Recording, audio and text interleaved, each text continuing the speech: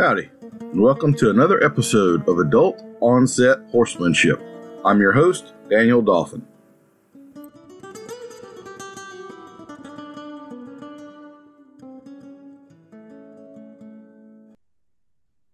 Our guest today is Miss Katrin Silva of Katrin Silva Dressage. She, of course, trains dressage, but also Western and Western dressage. She currently lives in the vicinity of Santa Fe, New Mexico. Katrin is a native of Germany and more eloquent in writing than most native English speakers. She is also an ultra-marathoner and legit badass, in my opinion. Welcome.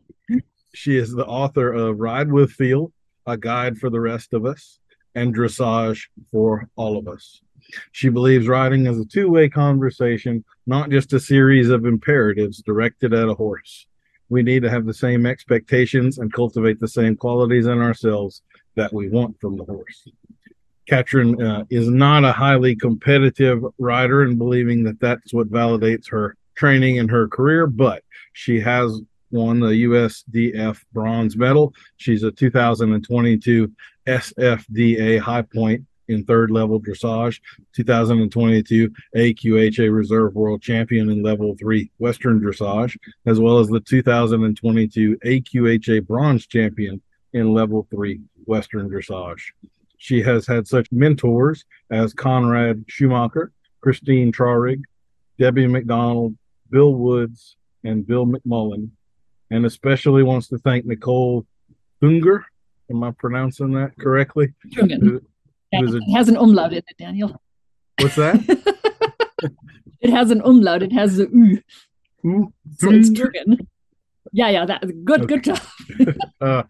And Nicole is a German master level trainer who has been working with Katrin for over 20 years. So, Katrin, how are you doing today? It's good to see you again. It's good to see you too, Daniel. I'm doing great. That's wonderful. You're telling me, as we were talking before, y'all are finally getting some rain in your neck of the woods. I think in New Mexico, rain in the summer would be a pretty welcome sight. It is. It smells beautiful here in the desert, and I just feel really lucky to be here. I mean, it's a beautiful sight. So in Germany, I'm not really familiar with the terrain, but I'm thinking of a more mountainous, forested sort of a country, certainly in a colder climate than what you're in right now. So do you prefer the desert or a deep, dark forest? Oh, I prefer the desert. Oh my God. Yeah. I'm from like a hilly, green part of Germany. It's pretty. It's by the Danube River. But I have to tell you, I came to New Mexico when I was 19. I had a tourist visa. I was just going to, work on a ranch for a couple of months and learn something. And then I just never went home. And that was, that was 33 years ago. So yeah, I love it here. Well, I'm glad you stayed. Well, we start off every guest with the lightning round questions just to sort of break the ice. And Katrin, these are for points. So you want to be on your A game because there's prizes at the end. Okay. If you were a Jedi, what % chance would there be that you would use the Force inappropriately? There'd be a pretty good chance. I think the temptation would be humongous. Yeah, I'd be a very bad Jedi. I'd go to the dark side. Okay. Morning or evening? Morning, but not early morning. If I get to sleep until 7, I'm totally fine. That's fair enough. Do you have a favorite way to treat aches and pains? Oh my God. Advil and a glass of wine. What kind of wine do you like? Vinho Verde from Portugal. It's like frizzy, light. It's perfect for summer. Sounds good. Bay or sorrel? Oh, that's a tough one. Currently Bay. My current favorite is a Bay guy. So yeah, Bay. Okay. Does pineapple belong on pizza? It does not. Okay. And I'm thinking you're European, so yeah, that adds a whole new layer to this. I lived in Italy for a year. It's it's like he's like you can put it on pizza, but in New Mexico we put green chili on pizza. Now that goes really well. That's like a marriage made in heaven. Pineapple, I don't know. Not so much. Are you a cook? What's your favorite meal to cook?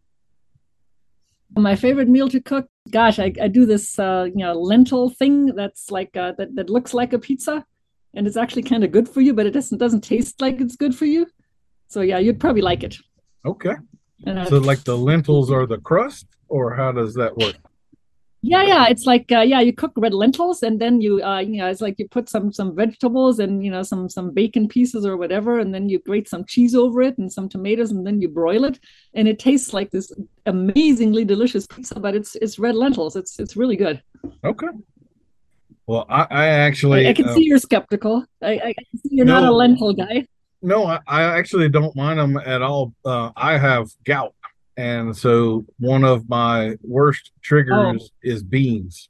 So any sort of dried bean, like lentils, okay, would, so that's probably not for you. yeah, that would be 10 days of unable to walk for me. So I would, as much as I would like it, I would have to avoid that.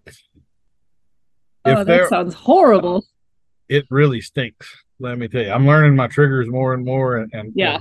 and sort of managing it and all. But you definitely have to alter your lifestyle and don't just get to do what you want to do. But I guess that's all part of aging anyway, right? Or Yeah, that's yeah, it is. if there are good essential oils, do you think it's fair to say that there must also be evil essential oils? That is a really fair question. And yeah, I have some friends who peddle essential oils, and I always roll my eyes. It's like, yeah, that's Santa Fe woo woo. And I'm sure they're not terrible for you, but yeah, I just can't bring myself to use them. I'm with you. I'm quite skeptical of that. So, That's an interesting question. I'm going to have to ponder that. Yeah. do you I'm going to have? have to come up with an evil essential oil. Yeah, it's got to be maybe catnip or I don't know. Do you have a No, horse? no, my cat would disagree with that. Well, I don't like cats, so that would be the deal. It draws in the cat. What? Yeah, Okay, my wife. Daniel, this podcast is over right now. Oh my God, how can you not like cats? They're too indifferent. Like as the saying goes, you own a dog, you feed a cat. My wife and my Yeah, the youngest cat son. owns you.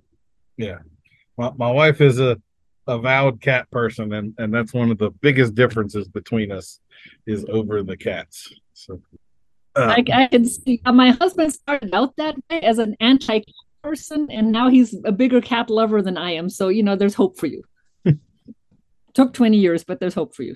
well, I occasionally come up. We had a cat called Smokey, and Smokey was my cat. She loved me. She slept on my pillow with me. She was mean to other people. She would attack other people, but she would follow me like trail rides in the pasture behind the horse, just like the dogs would. When I would give lessons and stuff, she would jump up on my shoulder like a pirate's parrot or something, and I would walk around with her on my shoulder. So every once in a while, you come across a cool one, but she was unique, I would have to say. Do you have a horse industry related pet peeve? Oh gosh, a horse industry related pet peeve. I have a dressage related pet peeve, and that is that notion that dressage people walk around like they're better than other horse people, and that they have invented that they have access to the holy grail and nobody else does. And I'm like, nah, that's bullshit. There's a lot of ways to get things done, and there's a lot of truth out there that comes from all sorts of directions and all sorts of traditions. And so dressage people just need to live with that and just talk to other people and just step off their pedestal. So that's my biggest pet peeve. I like it. Do you have a favorite beverage?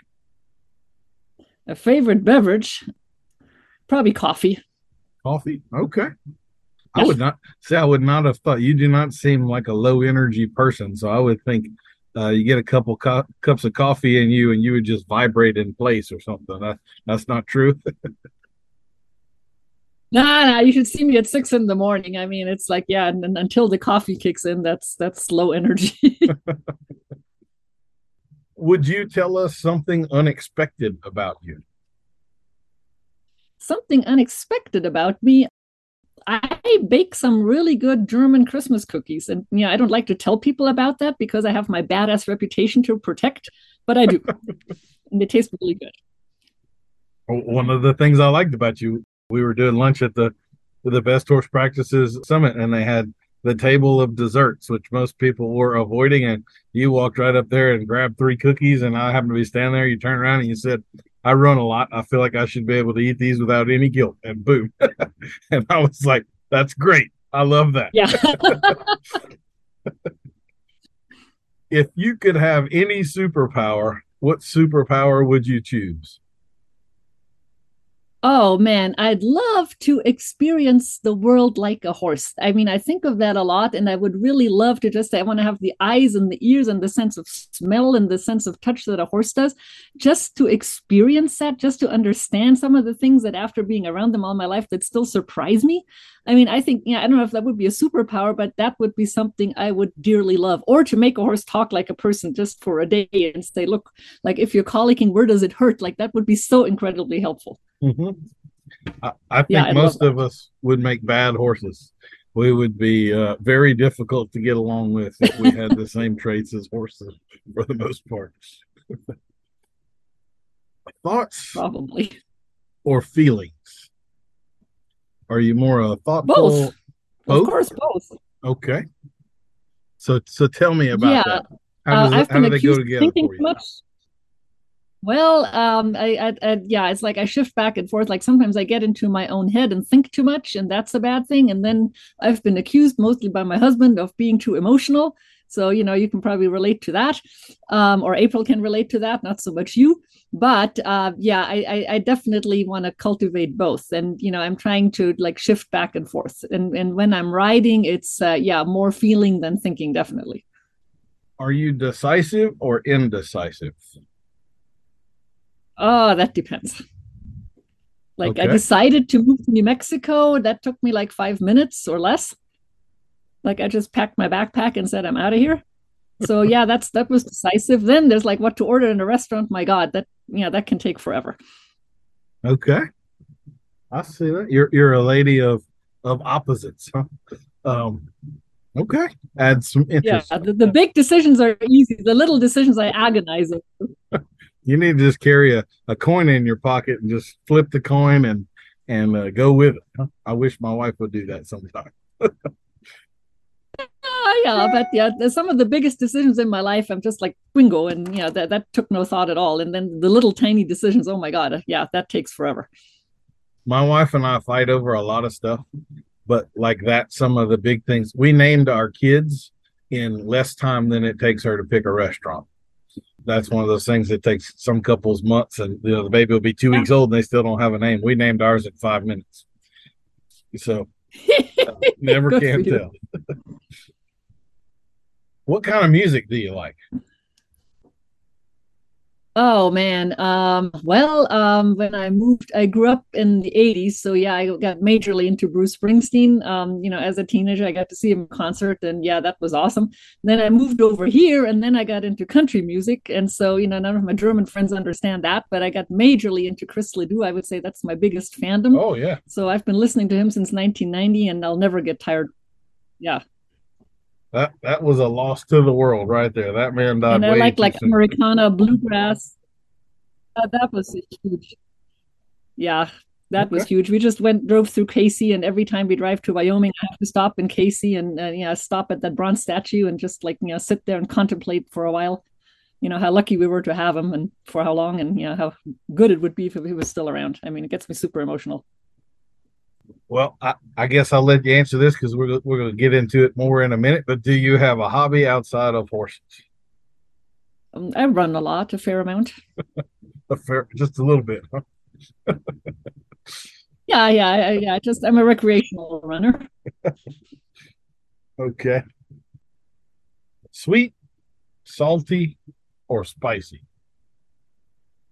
Sweet. And some and I'm in New Mexico, so spicy too. Like the green chili is, a beautiful thing, but yeah, sweet is like my downfall. Okay. I can eat a whole bag of Twizzlers in like 15 minutes. What is your favorite dinosaur or deep sea creature? Oh, my favorite deep sea creature is probably the octopus. They're fascinating. I absolutely love octopus. I I mean, have a I little don't, and bit I'm of not sure I'd want to obsession. meet one in the dark, but yeah, they're just amazing. They really are. Well, I Yeah, I won't wonder if get there's a way into to train them. Like, imagine all those tentacles. Like, if you had to like control their tentacles, like how much more complicated that would be, like training a horse. and multiple brains. I mean, like, what do you Yeah, do with that? yeah. I mean, We don't know what yeah, side that of the would be brain, super challenging. So I'm yeah, glad. much less which brain we're dealing with today. Yeah. Okay.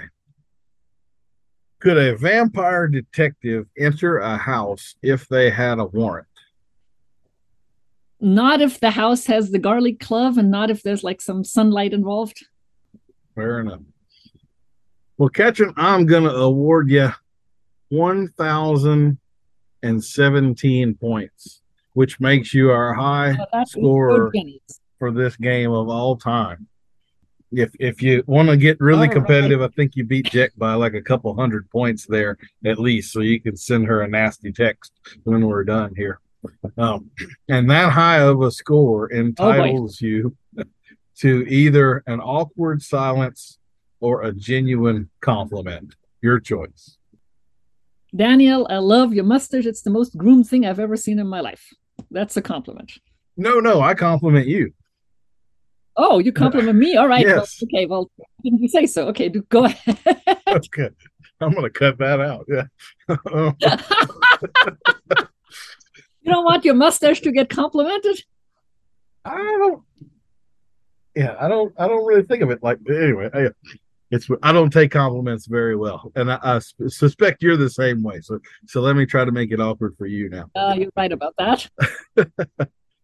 Um, so one of the things that I think characteristic of you that I really appreciate is I think you are a genuine, independent, and critical thinker. I read some of the things that you write and the perspectives and the point of views that you come up with, and you're never parroting something else or something that you heard somewhere or this other person's opinion. You always have an original thought from a unique perspective, and it's very clear that what you're saying is your own. And I really respect that of you. I think very few people are actual original thinkers, and the world definitely needs more of them.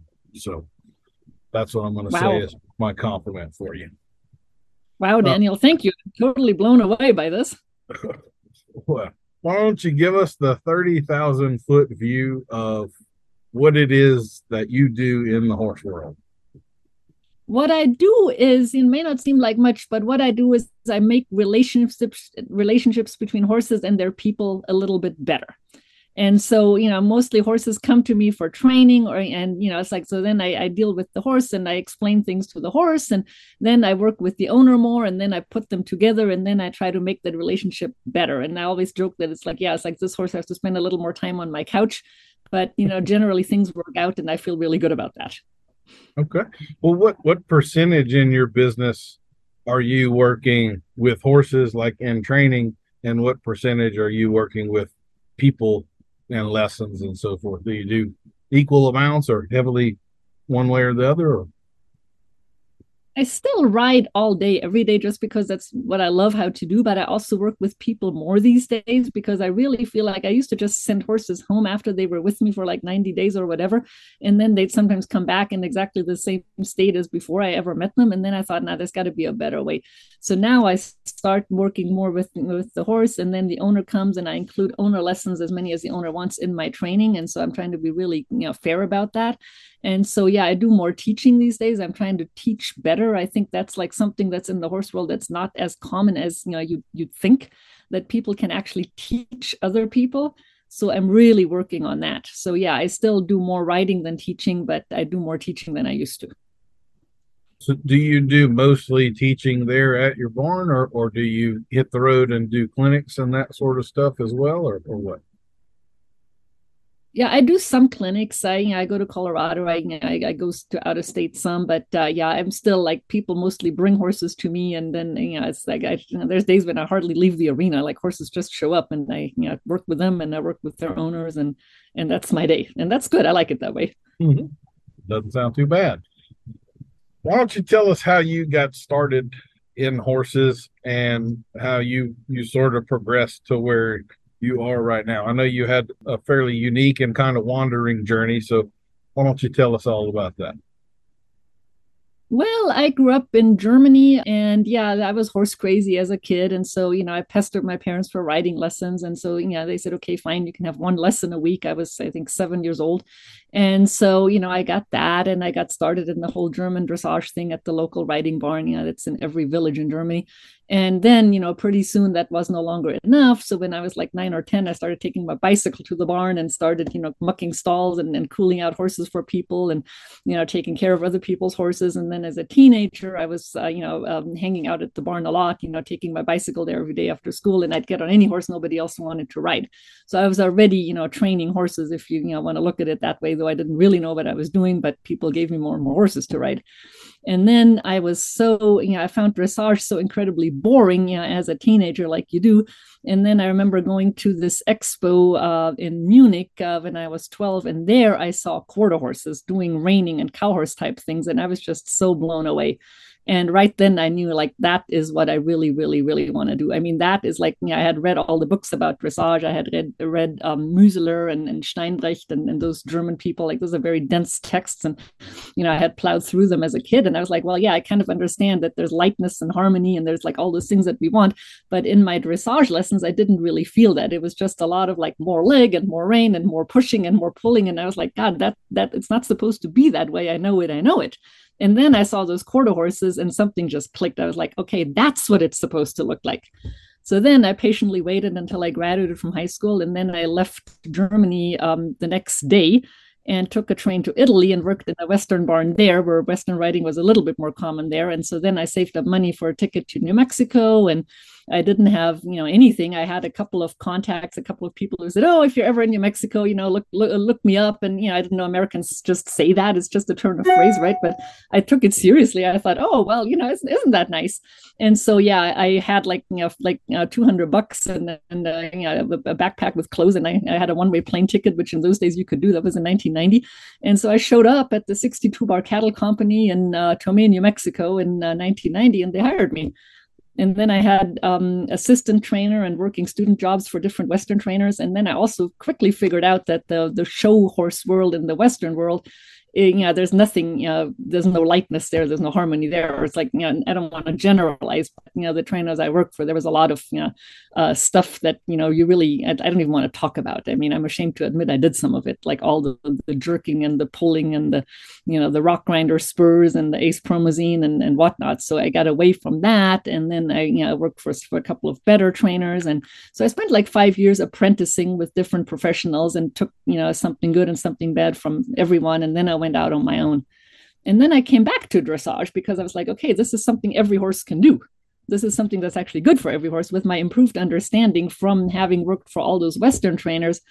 One of my big influences when I was really young was Mike Kevill, who was going to Italy a lot when I was there. And I met him a few times and worked with him a little bit. And I translated one of his Western horseman videos into German. So but yeah, Mike's a great guy. So he was one of my good mentors. But yeah, so that's my roundabout journey. And I still, ride in Western saddles a lot. I still ride in dressage saddles, about half the time. And I just think it's all the same soup, basically. If it's done well, it's good. And Mike was actually about 3 or 4 guests back on the podcast. So yeah, that's I saw that. I need to listen to that one. He's a guy I've had a lot of respect for a long time. I really have. Yeah, he's one of the good ones. For sure. Yes, ma'am. So I really agree with you on that. And that dressage really isn't this its own special thing. It is supposed to just be training to help to develop a horse, and in theory should help any sort of horse and any sort of discipline do anything with more strength and balance and flexibility and all of that stuff. So it almost is surprising to me that you do kind of have some of the hoity-toity people on a pedestal that are condescending to others, because it's really like a broad umbrella of training. It wasn't really, in my opinion, ever meant to be its own special specific thing. It just was supposed to be all encompassing, and we've gotten here however we got here with it. So I so agree with you on that. I mean, it's like, I've met so many people. They look at me come with my little quarter horses or rescue ponies or whatever in my Western saddle, and they're like, oh, well, that's not dressage. And I'm like, I beg to differ. Of course that's dressage. look at how well that horse is going, and look at how much better that horse is moving, and look at how much happier that horse looks. But yeah, so I think today dressage really means two different things. One, the competitive discipline with the the rhinestones on the brow bands and the tall boots and all of that, and that can be well done or not, just like any competitive discipline.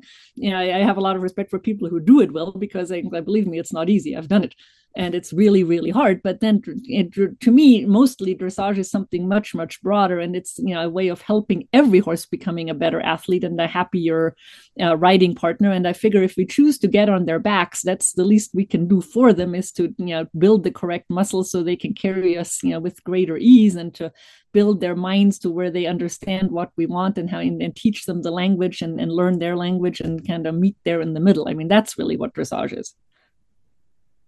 Well, my next question will seem a little contradictory, but this is just how I wrote it. So you ride both English and Western, and they do have some differences, but they also intertwine, as we were just saying. So how would you say your background working for the Western trainers and all has influenced you as a dressage rider?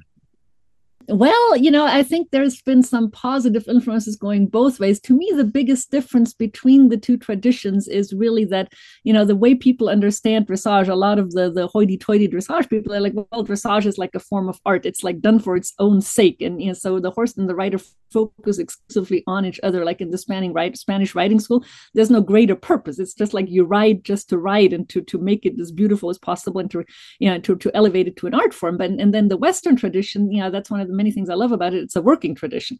So you generally, as a rider, it's like you have something other than the horse to focus on. So you have a fence to check, or you have a cow to track, or or whatever. And so then you have a job, the horse has a job. So you got to be able to depend on your horse as the working partner. So to me, the takeaway from that for dressage is, and there's a lot more overlap, of course, than what people think, because dressage also came from the cavalry traditions. And if you're riding into battle, and of course you have something else to focus on than your horse, and so you have to be able to depend on your horse too, I would think. But to me, the big thing that dressage riders can learn from the good Western riders is this concept of until further notice. Like, you do your job, horse, I do my job, and until further notice, I can depend that you maintain that. I'm not always going to nag you and prod you and squeeze you and do all these things. And so it's like a spectrum of communication. Like, on one hand, you have like the Western horse that just does its thing, and you can depend on that. On the other hand, you have dressage, which is like a much more involved kind of communication. And I think you, as a good rider, you got to be able to do both, and horses got to know both. How often do you ride in one hand? Do you do mostly all in two hands, or are you sometimes in one hand? Because to me, that's one of the big differences is in these horses that have something to do. Often you need one hand for. Yeah, you need the other hand. If you're in the cavalry, you might want to have a shield or a sword or something along those lines. Otherwise, you're just riding all around one another. And so, so do you do very much of that, and do you feel like that influences things? I guess definitely, yeah. And so to me, that's the spectrum. Yeah, I do most of my riding two-handed, just because I don't really have anything else to focus on. I have the luxury of just being with my horses, and it's like, I'm like, okay, we're here together, let's figure this out. But then it's like with a green horse, and this, like, your hands are pretty far apart, and then as the horse progresses, your hands get quieter and become closer together. And then the goal in dressage, as in Western, is to be able to do it one-handed. And so, yeah, there are times when I take my reins in one hand, like even in a snaffle, I'm like, all right, can I do this with one hand? Yeah. And I do ride, of some of my Western dressage horses. Yeah, they graduate to a curb, and I do take the reins in one hand, and I'm like, all right, how quiet are my hands really? Like, am I cheating? Like, if I have to use my hands independent from each other, so that's cheating. So yeah, I do that a lot to check. To me, like, the one-handed riding, like in dressage, that's a check. How well trained is my horse? And you should be in an ideal world, on a really well-trained horse, you should be able to do all the stuff you do with two hands, you should be able to do with one hand. Yes, ma'am. I'm curious. To me, you seem like the sort of person that would really enjoy getting into the Goroka. Have you ever played with that at all? I haven't, but that's on my list of things I want to do. And there's a Gaurocha clinician. There's a working equitation clinician that I've run into, that I'm going to try to come to get to my barn and give a clinic. And I've handled a Gaurocha, but it's like I'm pretty inept at it. So I need to get better. I'm playing with the working equitation stuff, and that's really fun. Uh-huh. But yeah, that's one of the things that I'm like, okay, that's like it's like roping. I mean, I'm a horrible roper, so yeah, and that I've kind of given up on. But the garocha I want to do. I wish there was more working equitation in our area. That looks like it would be a lot of fun. Oh, that looks I like a I could blast. certainly get into that. Yes, ma'am. Why don't we shift a little bit and get into the ultra marathon? So you've got this horse world, and I know how obsessive you kind of have to be to make it through all of the apprenticing. It's not a 9 to 5, 5 days a week kind of a gig. You're pretty much going to work your butt off all the time, and it's very, very, very, very stressful. And so, how did you get into running and all of that stuff? Well, that was, yeah, it's like you're right. I still work 6 days a week. I mean, that's been the big struggle with running, those long distances. And that, I should say an ultra marathon is like any distance longer than a marathon. So I've completed, I think, 2,200-mile races now. And I'm 53, so I hope I have a couple more in me. And eventually I'll cut down to shorter distances like 50 milers or marathons. But it's hard to find the time. Now, I got into it when I had a midlife crisis about 10, 11 years ago. Yeah, I was in my early 40s and I was working in this very competitive dressage barn in this very competitive dressage setting. And I thought, oh, I finally arrived. I finally had a couple of nice warm bloods in training. And I thought I wanted to, go up the levels and be your standard dressage trainer. And, and I saved up money for every clinic I could go to. And I clinic with some really famous people. And some of them made me feel, like dirt. And, others were very helpful, but mostly it was just like I never felt good enough, and I never felt like I was getting anywhere, and I was just thinking, my God, if I'm not doing the horses any good, then why am I still doing it? So I quit horses, and then I went back to grad school, and then I started running longer and longer because I just had all this surplus energy. Because for the first time in my entire life, I wasn't riding horses all day every day, and I was like, what do I do now? And of course, the quitting horses part didn't last that long. You might have guessed that I was miserable. I really, really missed them. And even my husband said, my God, find a horse to ride somewhere. It's like, I can't stand this. And so, and then I came back to horses with a greater understanding of, that I didn't want to be your standard dressage trainer. And that wasn't really my ambition at all. And I would never fit in, and that was okay. But the running I kept. And so I finished my first 100-mile marathon when I was 42 in Leadville. And, I'm hoping to finish my ninth Leadville 100 here in a couple of weeks. But yeah, I just kept that up because it's like a beautiful thing to balance out the horses. Like now my life is so people busy. There's so many people that come and watch their horses go and then want lessons, and there's always somebody there. It used to be just me and the horses at the barn, and now more and more there's humans there. And it's not that I don't like that, but I'm an introvert, and so I need to head out for a nice solo run at the end of the day just to get my get my equilibrium back. um so that the other thing about the ultra marathons that relates to horses really well is that it's competitive, it's a sport. But I really learned running those races that it's a much healthier kind of competition than the dressage or the horse shows.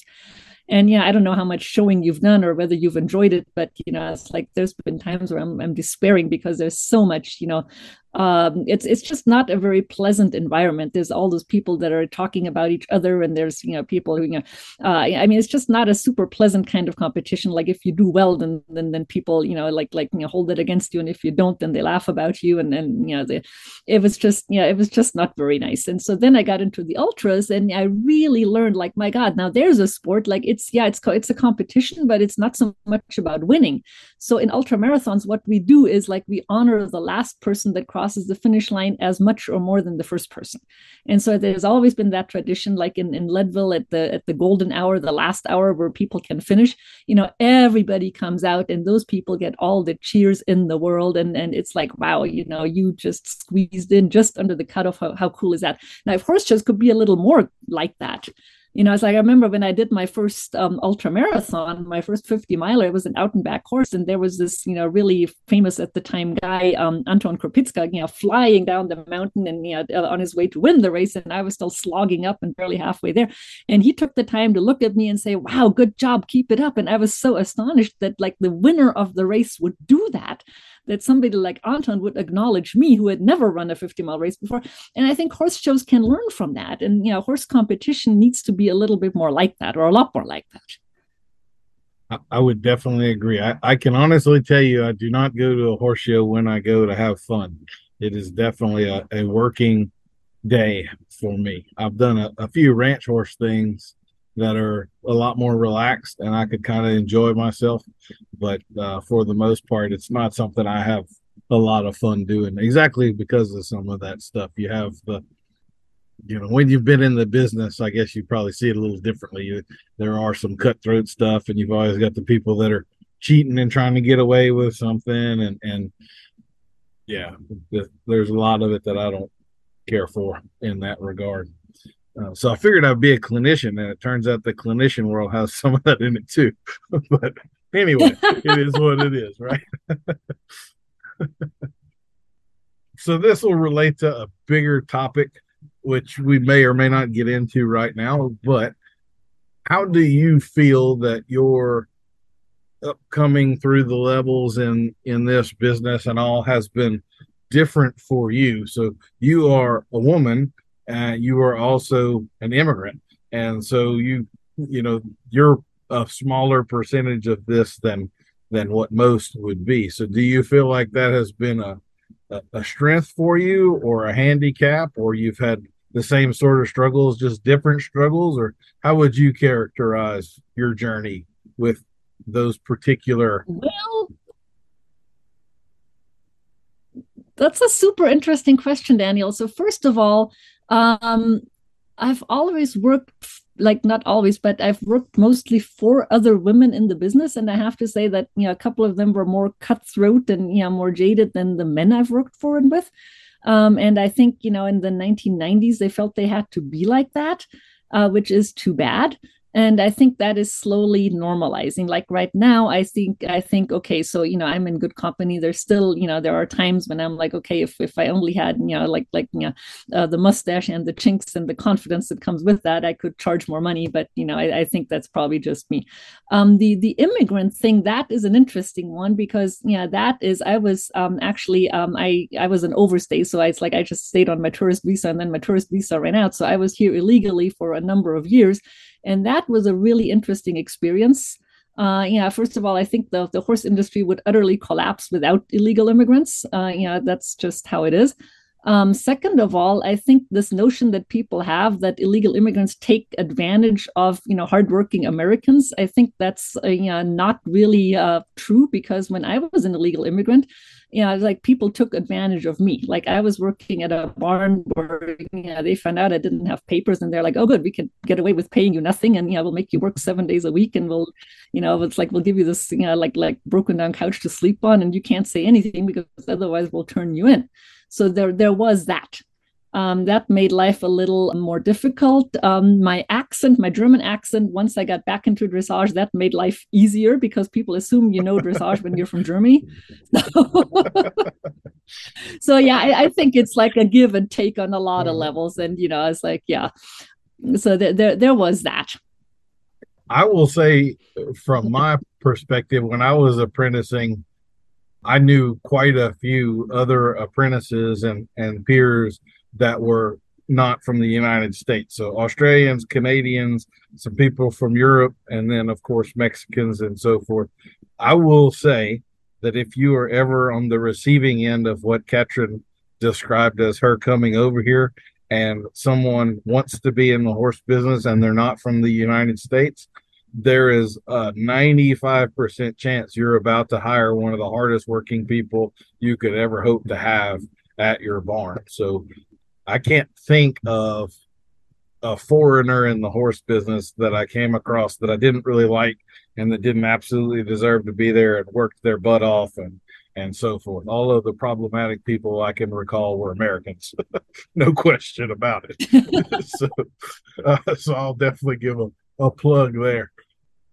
So I guess I'll ask this now, because I've gotten into some of the other classical dressage people that I've had on. I've always asked them which school they're from and how would they characterize it. And you obviously have the background of the German school, but have you reached outside that box and read some of the French and the Spanish masters and so forth and incorporated all of that. Like I've seen you ride. You are a very technical rider. I mean, I could tell that 3 seconds in the way you were in rhythm with the horse and riding and all. You did not have the veins popping out of your forearms, constipated look that I would characterize German dressage riders as typically having. So I would not peg you as like if you didn't speak with your accent and I watched you ride a horse, I wouldn't immediately go, oh, that's a German schooler right there, you know. So what is your self-education background with regard to the schools, or have you just thrown all that out the window and you just do Katrin and whatever Katrin wants to do? How do you go about that? No, yeah, first of all, like I believe in dressage. I think it's a good way of riding. And there's like all those little, yeah, like internal, arguments that people have with the French school and the Portuguese school and the German school. Like that's only like, it's like, yeah, that's a really interesting thing to follow. And if you look at if you study those old books that most of which I've read, and yeah, it's like I've read a lot like Nuno Oliveira, and I've read this Miguel Tavora, who I think he moved to Australia, but I really love his book. And and then of course I've studied all those old Germans just because that's where I'm from and I can read the original, and sometimes the translations are not very good. So that said, first of all, if you read those German originals, there's a lot of compassion for the horse, in them, and it's not meant to be constipated looking with the veins popping, and the biceps bulging. It's that's like a current interpretation of it that I think is wrong. It's not supposed to be like that. But yes, I agree it is. And then also, where the other things that I've read and gotten my education from are, the Dorrance brothers and all like everything I could find that's written about the Western tradition of writing, and that was very, very helpful. And I'm always looking for the common ground. I'm always looking for the overlap. And yeah, I've read some of Philippe Carl's stuff, and I agree with it to a point. And then I've read a lot of it's like I just like to read things about horsemanship and figure out, well, what does apply to all of us. It's really it's like that's like where things get interesting for me. I'm looking the common ground, and it's a lot more extensive than I think a lot of people realize. The technical part, I think if you're a good rider or trainer, you've got 3 areas that you got to be good at. So you got to have a good seat, first of all. Then you got to have feel, which is like the neglected stepchild, because nobody, I wrote a book about it, but it's it's really difficult to even define what it is. And then the third one is technique, education, knowledge, a coherent system of talking to the horse, a coherent language of the aids, and that you have to get through some formal education, I think. I mean, I know people that have all the feel in the world. I work with a guy like that, but he has no formal education at all, and his seat is really crooked. And so all the feel in the world doesn't really help him establish a great relationship with the horse to teach the horse much useful stuff. And so that is too bad. Now, if you only have a good seat, but you don't know how to really use it and how to really use it to influence the horse and talk to the horse, well, then that's kind of a waste, because, it's like what are you going to do?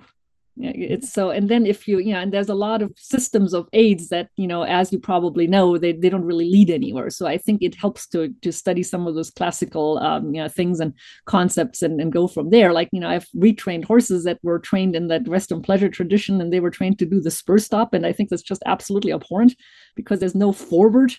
And the harder you use your leg and the harder you dig around with your spur, the slower they go. I'm like, okay, so there's a better way to do this. So that's like an aberration to me. So yeah, I think technique is important, but never at the expense of feeling the horse. And that is something that you learn, and that is something that I always work on, and that I'm trying to get more creative with my students with, because it's like they're like, okay, if I give an aid, if I put my leg here, if I put my right earlobe there, the horse should be doing that. And it's like, well, yeah, you can do all that, but most of the time the horse will say, no, I'm not. And then where do you go? You've got to have a plan B. You've got to have like an ongoing conversation with that horse and have that be constructive. And part of that is to feel and understand the horse. So yeah, technique in and of itself isn't going to get you anywhere, but technique, if you don't have it, that's also not very good. Like you got to have, it's like, so feel is the listening part where you say, okay, now I hear the horse, but then technique is knowing how to respond and how to answer and how to like engage your side of the conversation. I love and the way neither you one nor the other. Yes, I love the way you're organizing that, and I absolutely agree with you. There have definitely been like some rodeo guys that I knew that got into breaking horses, and generally speaking, they had a pretty good seat, but they did not have good feel or technique at all, and it wound up being a train wreck. So you really do sort of have to balance that whole Yeah. part of things. And I also definitely agree with you. I haven't read all of the old dressage books. I've read some of them, and I probably need to read a good bit more. I've been studying other things in the last 5 or 8 years besides reading horse books, really. But I too sort of read those books, and then you look out the window at what's going on in that world, and you look back at the book, and you look back out the window, and you're kind of like, how did you all read this and came up with that? Like there seems to Yeah. be a pretty big disconnect between what this means It's to a me huge and what disconnect. I see you doing out there, and just like, yeah. So, but I kind of agree with you. I think that's more of a modern thing. I don't think it is the tradition. It is a perversion of the tradition that has gotten into. Hopefully, the pendulum will shift and it'll get back into some more reasonable stuff. I can remember someone had shared with me a video from an Olympian. If I named her, everybody would know exactly who she was. And she was on her rest day with her horse going out for a little light hack, and had the horse both reins pulled up behind the vertical for the whole of the hack out there as they're supposed. And I'm just like, what are you doing? Like, what part of that is actually recuperative for the horse? Oh. I mean, Well, see, that's the thing. Yeah, that's the thing. Like in dressage, like I have this one mare in training that, it's kind of a retraining project, and she had the wrong kind of dressage training. And, that was like the biggest red flag I got on her. And, you couldn't walk that horse off on a loose rein. I'm like, okay, so we got to start there. If that horse is not relaxed enough to walk off on a loose rein, or like then trot and canter on a loose rein for that matter, like there's no need to worry about contact connection or heaven forbid collection. It's like, more important things to worry about, like just basic steering, basic relaxation, just like the basics. Like don't crank the neck round if there's much more important things than that. Yeah, I totally agree with you there. so let's say that you were to get a horse in for training, and it was that sort of horse that's sort of been pushed in or forced into the mold, and you sort of wind up with that glazed look in the eye where nobody's home anymore. Yeah. How do you go about building a connection with that horse where you can get them to come out of the shell? And it might take you a month or two, but eventually you actually get to meet the real horse that was hiding inside there, and make progress. What series of steps do you envision going through with that sort of animal?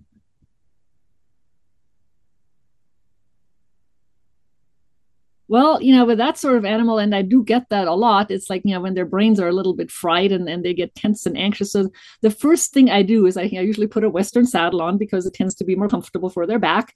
And then, I tend to, it's like once it's safe to get on the horse and just, say, here, knock yourself out. I throw the contact away. I'm like, here, you don't have to do that. And I just go back to the very basics, just like the basic, the training skill, the rock bottom of it is relaxation. If that's not there, well, then you got to go and find it. And so sometimes that's all we do until we find it. And until that is there, that's like, otherwise your whole further training will be like a house of cards. It's like, boom, it just collapses. I mean, it's not going to be worth anything. If there is no relaxation, then that is, you got to go get some. And if that means, like doing some groundwork or putting the horse back in the round pen, starting the horse over, it's like, yeah, I usually go back to the Western saddle. I usually go back to the totally loose rein. I'm like, here, knock yourself out. There's nothing to brace and lean against. We're not going to do that. And it takes them a while, but that is generally where we start. And then from there, we can revisit the other ideas and make those a little more palatable for the horse. But yeah, it's a lot of times it says you go back to the relaxation, you just go on some very slow rides and trail rides and whatever. It's like you do some obstacles. It's like you teach the horse to go over the bridge and open the gate and just stand there while you do that. And then the horse goes, oh, not every time a person is on my back means I have to be on and tense and doing fancy things with my legs and my nose. One of the worst experiences that I have had as a clinic in terms of a participant challenging me was a rider who was working, I believe, on third level dressage. They were out of the training level and they came to a clinic, and I wound up getting on the horse because it was just nervous and it was going pretty badly. And so I Yeah. started just picking up one rein and bending him around and trying to loosen his back up and get him to relax and some of these things. And this lady had a fit. She was like, no, no, if you're going to ride my horse, you need to have, both reins in and you need to be holding him in and all this stuff. And it was one of those times that it really struck me that there was no concept that it was okay to back up. If we had missed one of those more foundational steps, Yeah. that we need to back up and take care of that. And the way this lady was viewing it, it was all progress. There was never Oh, we go back to first level and work on some of those things or anything. It was no, this is a third level horse, and so it must be doing this, this, and this all of the time. And I was just thinking, this horse, the horse was getting dangerous. That was why I had gotten on him. I could yeah, foresee no, it would. I mean, that that, sounds terrible. yeah, this was going to be a blow up here before long. But there was just utter resistance from her on backing up or doing anything outside of what she considered a third level horse should be doing. And to me, that's if you're riding a green horse at all, you had better be really good friends with the concept of backing up to more fundamental steps over and over and over and over Oh again yeah, until all of that over gets. and that's like even with a really well trained horse.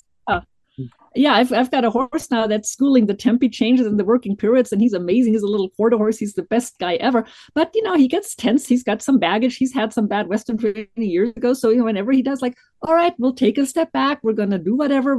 I make sure that we do other things, that we don't just drill the movements of whatever level we're schooling. It's like the older I get, the more I'm like, no, you got to play with something and then get something. It's like even if you don't get what you were asking for, I was like, all right, well, let's revisit that again in a while. Let's revisit that again tomorrow, and you make much more progress that way. But yeah, that is in dressage. There is that mindset of more is always better. And it's like if we practice it 50,000 times, then it's going to get better. And horses have different ideas. I mean, they're not tennis balls. They're not. It's not going to work very well if you do that. And then also that notion of contact that you're describing. It's like, oh no, you always got to have both reins tight. No, you don't. You just do not. I mean, one of the checks for is my contact correct, and I do that a lot. Can I give it up?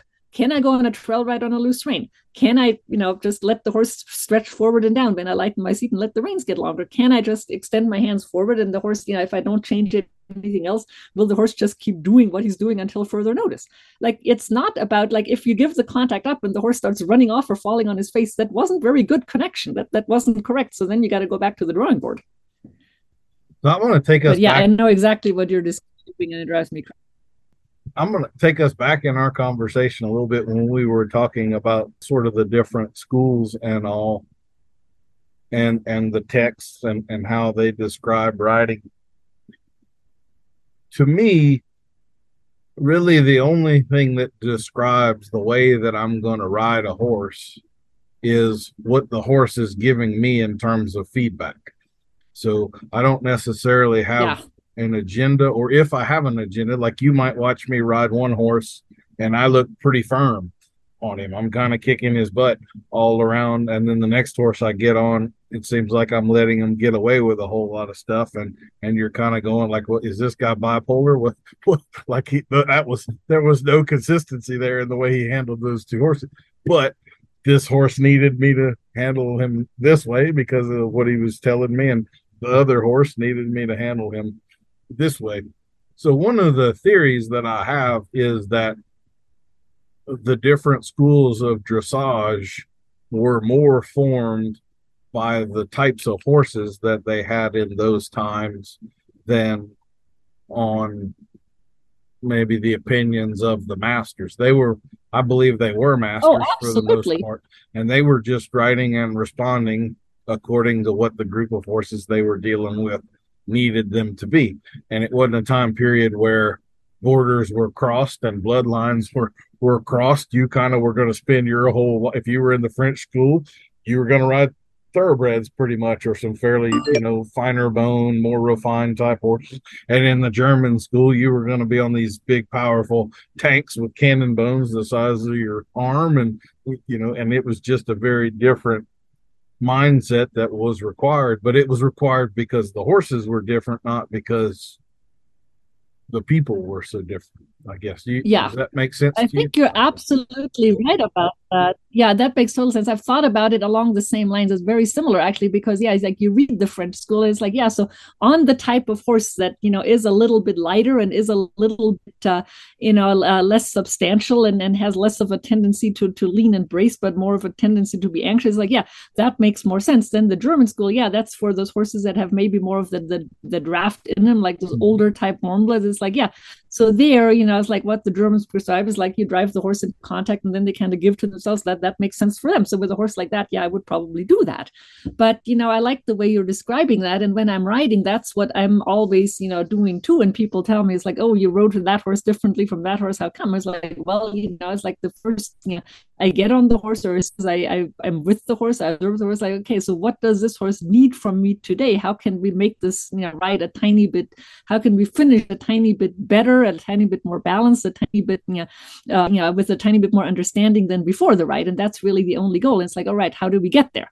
And that really varies. And to me, the training scale, and that everybody always talks about, that's more like this, this scaffolding that keeps you honest. And it's like more like this thing is like you go up, you go down. It's like, okay, so it's like you try to, you play with something more advanced. You're like, okay, so then we're losing the straightness. So then we get that back. And, it's not like this set in stone where you're like, boom, boom, boom, I climb it. No, it's like you always go a little up, a little down. You always revisit, like, are the basics still there? And then like, if they're there, then maybe you go a little bit up again, but then you always have to revisit the bottom layers. But yeah, I think that makes a ton of sense, and I really like the way you described that. So if you could, that's what I do all day. Yes, ma'am. If you could custom build a horse, kind of like a Build-A-Bear workshop or something, what kind of horse are you looking for? Do you like them a little hotter or a little more stoic? What is your particular preference? My favorite horses, they're usually pretty complicated just because that's what I get a lot. I like my horse to be sensitive. I really like a horse that's engaged with me, that I say, so that's why I really like the mindset of the quarter horse. Like, I don't want to generalize, but some of the best horses I've ridden were quarter horses and are quarter horses. Or some Iberians that too brave that is like, okay, what else can we do? I can do that better. Like, most of the warm bloods I've worked with, honestly, it's they don't really do that. They're like, okay, well, we've been out here 45 minutes, I think it's time to be done. And the quarter horses, they're like, all right, we can do that even better. And so then you have to be the one who stops them and says, okay, now it was good, now we're going to do something else. But yeah, that is the kind of horse that I would design, like a nice, well balanced, about maybe 15 hand, like nothing huge, a horse that's like light off the light on the front end and powerful in the hind end, and a horse that's just a joy to work with. All right. Well, I think, Katrin, yeah, I'm a big advocate for quarter horses in dressage. I think a lot of the adult amateurs. I think I lost you. Yes, ma'am. Okay, there you go. Me? I can hear you now. Can you hear me?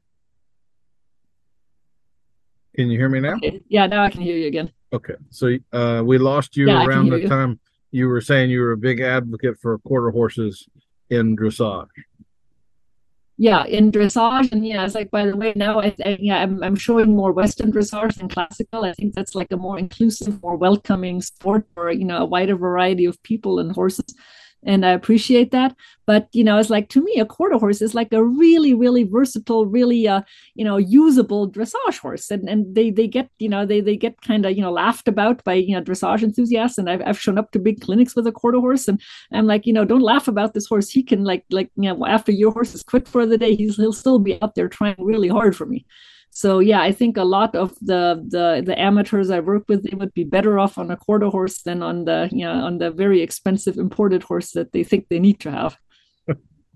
I'm going to tell you a little funny story. My personal horse is a quarter horse gelding named Curly, and he's all cow-bred bloodlines and everything. So he's not very big. He's not a real heavy. He's not as stout as most of the cow-bred quarter horses. I always describe him as a very feminine gelding, very fine boned and all of that. And I was at an expo. I know what you.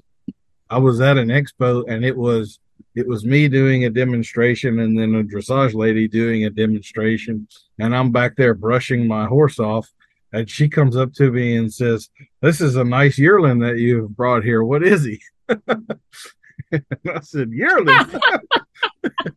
He's like 14 or something like that, you know." And so, and she wasn't joking. She really thought I had, brought a pony or something.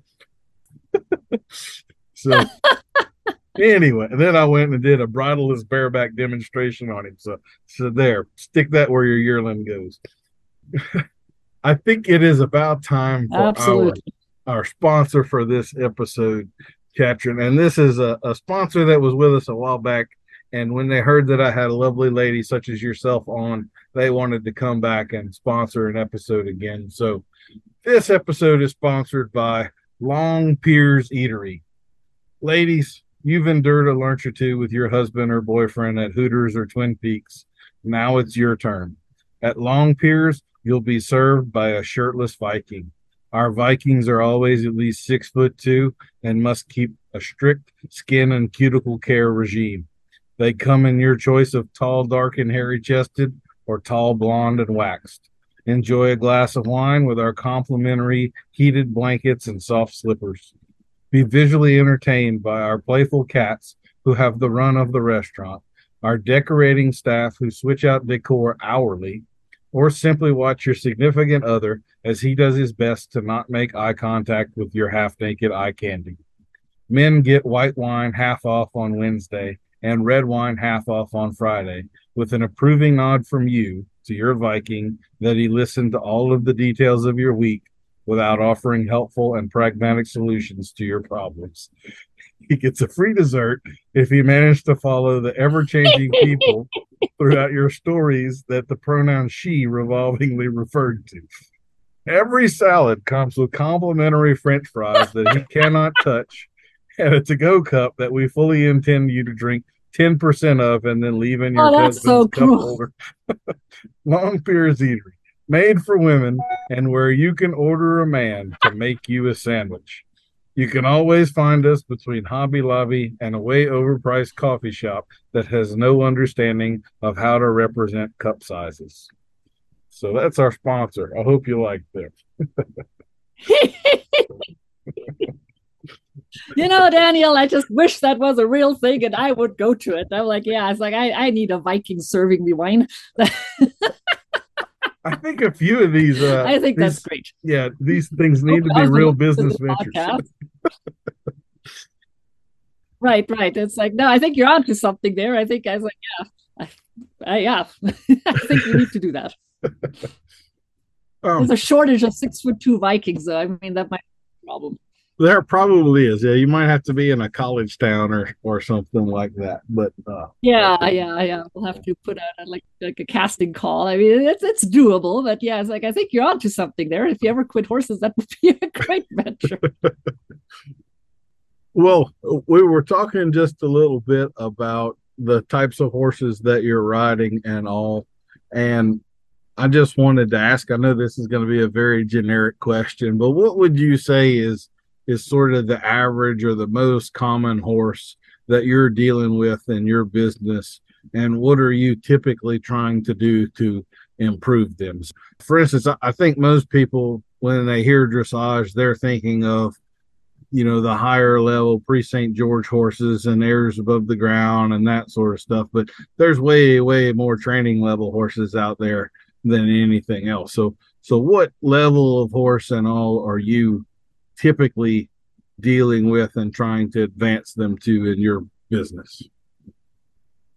Well, so my horses come from all sorts of different backgrounds, and people usually find me because either they've come off their horse, or they're having like relationship problems with their horse. They feel like they don't understand their horse, they don't know where to go, or they're disillusioned with the regular dressage and they don't know what's wrong, but they know something is.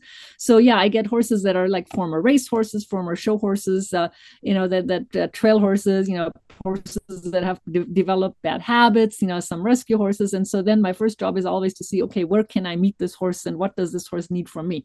And so then, it's like, so then I just, build the basics from there. And then if we go into some real dressage work, that's great. Like I said, I've got a couple of horses now that are schooling like a lovely lateral stuff and flying changes and whatnot. But before that, I mean, most of my horses are nowhere near that. And they just, I just have to see, okay, how can I, help you understand that I mean no harm. How can I get you, to lose the anxiety? How can I get you to uncurl your neck? How can I get you to understand that my leg comes and you go? That sort of thing. So it's pretty basic stuff.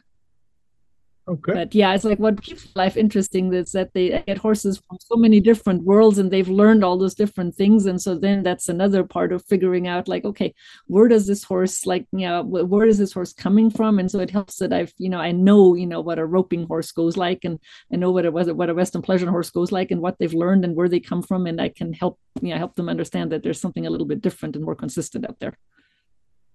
Do you remember some of those first times where you came across some of those odd cueing systems and all, like the spur stop on the Western pleasure horse, and you're riding along and you're just kind of like, what in the hell is going on here? This is not how this horse is supposed to ride. And then you have to figure out that there's actually a cue in place here and all of that. Or have you come across many of these horses that are cued to take a lead with the inside leg instead of the outside leg? Those sorts of things. Yeah, I've come across plenty of horses that only have one lead, and I've come across the spur stop kind of horses. And then I've come across horses that have only done walk and trot and a big fast trot and like out on the trail, and then they've never cantered with the rider on. And so now they're like in their teens, and the owner says, well, I would like for my horse to learn how to canter. So, then we go out into a big field and maybe do that over time. But yeah, there's all sorts of issues. It's like, that's what keeps life super interesting. I'm never bored. There's always something new to discover. Then you get horses that have been ridden in tie downs and standing martingales, and then you take it all off, and then you have this horse that's all over the place, and then and the owner's getting really worried. And it's like, no, it'll be better. Just trust me on this. So yeah, it's a lot of that. But yeah, it's like over the years, I always think, well, there's nothing I haven't seen, but then there's always something I haven't seen. Yes, ma'am. Like I worked with a gaited horse recently that I had been taught to the harder you pull, the faster the horse goes, and that was interesting. Mm-hmm. That was really interesting. Yeah, that can be its own world for sure. I have definitely seen some odd things in the gaited horses. That it does have, like everything else, the cream of the crop trainers are good horsemen that understand and would be appreciated by anybody else. But yeah, there's a level in there of stuff that makes me scratch my head for sure with that group. So what would you say is the average horse person that you're dealing with? Are there more mid to lower level, intermediate and beginner riders, or do you have very many riders that are been doing this at a pretty high level for a while, or are you having more problem riders that may have traumatic experiences they're trying to work through and all? Who sort of is your customer, I guess? My customer is I would that's easier than the average horse, because my horses, there's so much variety there. My average customer is somebody who's looking for something that's maybe not standard dressage but dressage based, that's looking for a better relationship with the horse, and may somebody who is not necessarily super competitive and looking to show, but somebody who wants to ride better and to understand their horse better.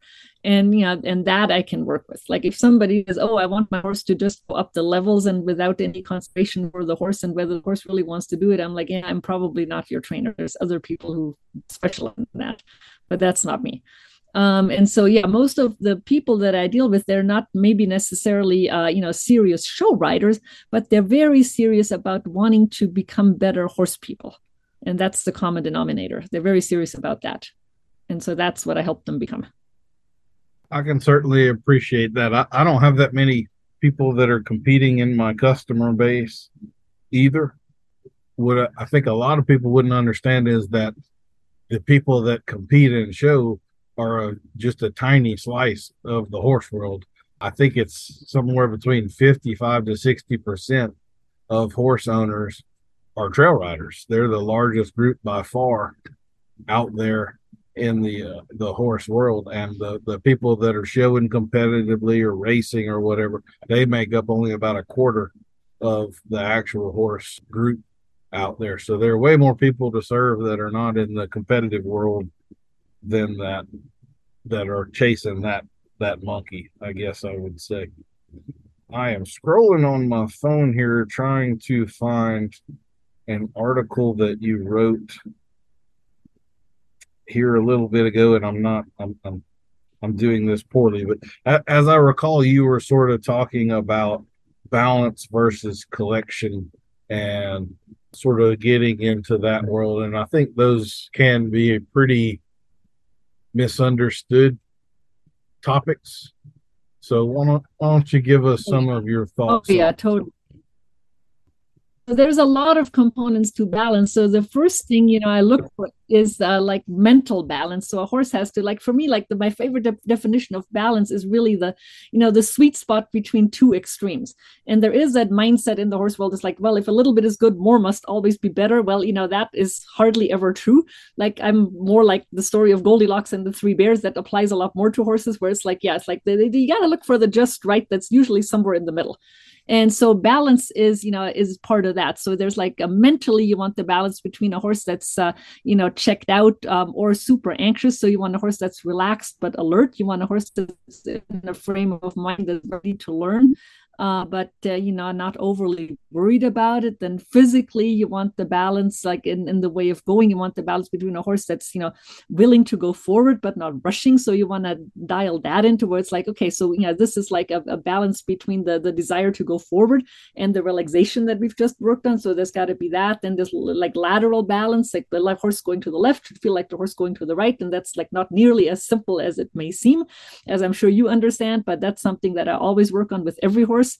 It's like the right horse and the left horse should eventually feel like the same horse. So that's the kind of balance. And then eventually, with all of those balances in place, then you get to that longitudinal balance back to front, where you power up the hind end and you have the horse balance between the driving aids and the half halting aids. And then you have the forehand that gets slighter and the hind end that takes more weight, and the joints in the hindquarters that bend a little bit more. And that is then everything becomes light and effortless. And that is ultimately collection. But people throw that word around so much, and it really bothers me. They're like, oh, now collect him up a little bit, and they just mean like pull his nose to his chest and make him go slower. That's not what collection is at all.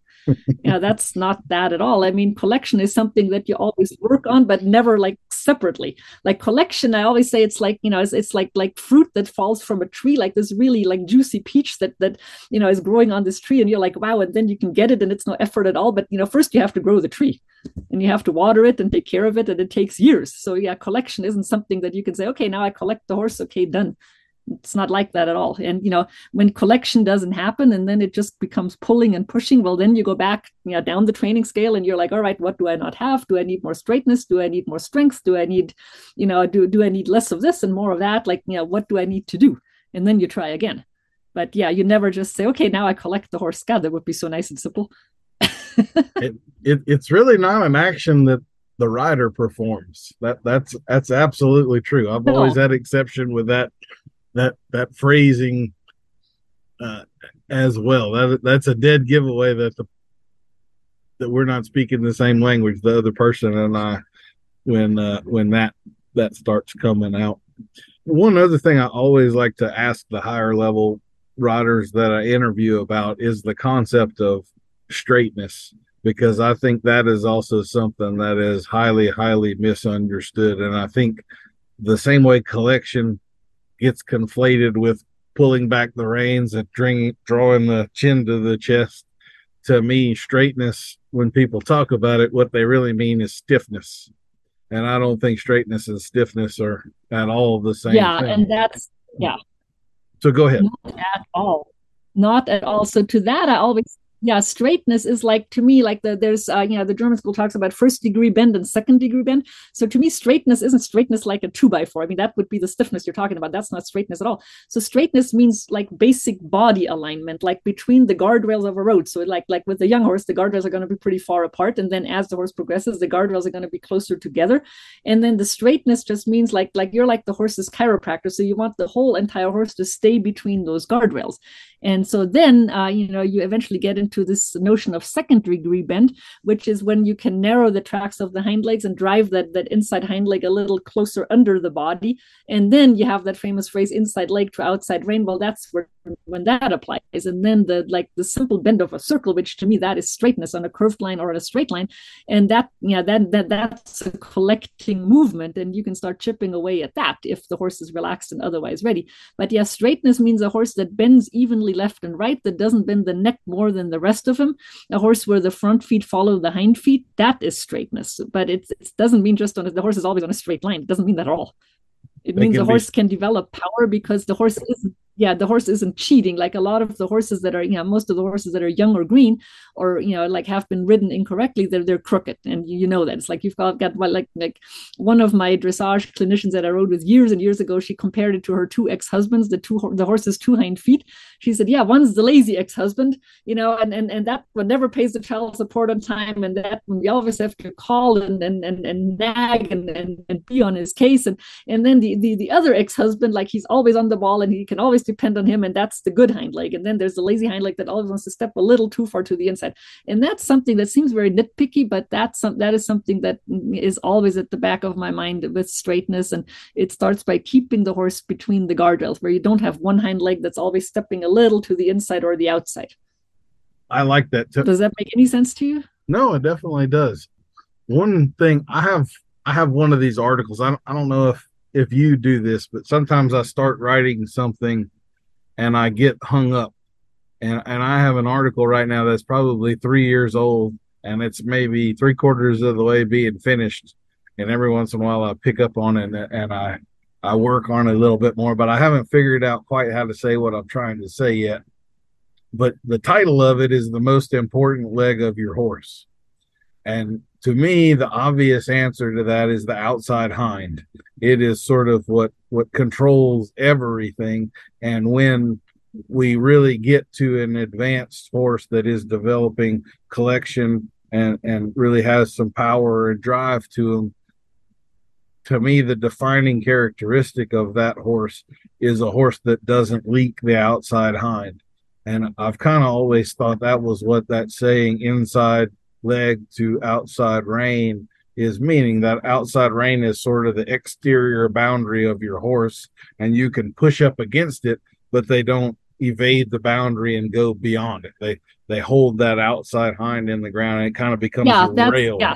So Yeah, exactly. I mean, I always tell people, like, imagine you're going around a round pin, and so your outside rein and leg, that is the round pin, the wall of the round pin, and then your inside aids get the horse as close as possible to that round pin, but not through the wall of the round pin. Like that's, but of course, to do that, first you got to get the horse to move off the inside leg and to get the horse to leg yield, and then you establish that nice elastic boundary. I mean, some of my students that are coming from the a lot of formal dressage lessons, and they've heard outside rein so much that they pull on the outside rein, which is not what you're supposed to do at all. And it's another concept that drives me crazy. It's not about pulling back on the outside rein. It's just about having that welcoming boundary that you help the horse find, like a child would find an Easter egg. You're like, look, there it is. Like, let's go to it. And the horse is like, wow, there's a boundary. That's cool.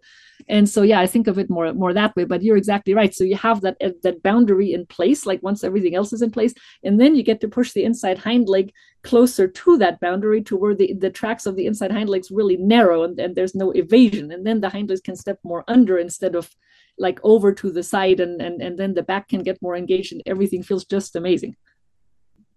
I don't know why I've never watched you work horses at home, but just sort of knowing your personality a little bit and your own, you seem to do your own thing. How strictly do you stay with the classical exercises and the classical training scale? Like, are you doing a lot of shoulder in, haunches in, travers, renvers, and sort of those exercises for 2 years, or are you kind of pulling a little of the Western stuff off and playing around in the middle of the arena and doing some other things like we would be doing? Or how do you typically organize your rides in terms of what we would think of as strictly classical, and she's doing her own thing now? Well, some of my, some of the strict dressage riders, they would definitely say, oh, she's doing her own thing and she's not a dressage rider at all. I disagree. I think I do a lot of the classical exercises, but I structure my rides a little differently. So yeah, I do get to like the shoulder in, the haunches in. I mean, those are genius exercises that help any horse become more balanced. And it's a lot of fun to get there. And it's a lot of joy, like to finally get like a nice half pass on a horse. The horses get really into it too. And then you start like the flying changes and also like collecting and extending the gaits, like a little bit of shortening, a little bit of lengthening. It starts there. And so, I play with that because that's, to me, it's like, so I always say it's like the horse has to first learn to do yoga and, say and relax and, really stretch and be like totally, like in like a good mental space. And then from there, we add the weightlifting, we add the power training. And so then, of course, when tension creeps in, then we go back to the yoga. So it's like, I always shift back and forth between those two. So when I feel like, okay, the horse is, like getting tired or bored or confused, well, then I go do something totally different. Then I might, I have a trail course set up and then I might go and do some side passing over a log or walk over the bridge or up on the tires or whatever. I might go for a little trail ride before I start a work session. I try to not, drill any exercises. So I do the classical exercises and I do always have the training scale in the back of my head, but I am a little more creative, like when I need to reestablish relaxation, when I need to say, okay, now, this is enough of that. Then I'm like, okay, well, there's other things we can do, like, try to open and close the gate, for example. And then we go back to doing something, more dressage. Does that answer your question? Yes, ma'am. I too. But yeah, the shoulder and haunches and all that, they're great exercises. I recommend those. It has taken me a long time to embrace the shoulder in. I have a very strong dislike of untracking of the hindquarters too much. And I have to actually give Patrick King credit for one of the things that he said that just kind of struck me was about haunches in is about strengthening the inside hind leg. And we're putting it in such a position that it's required to do most of the work for the horse.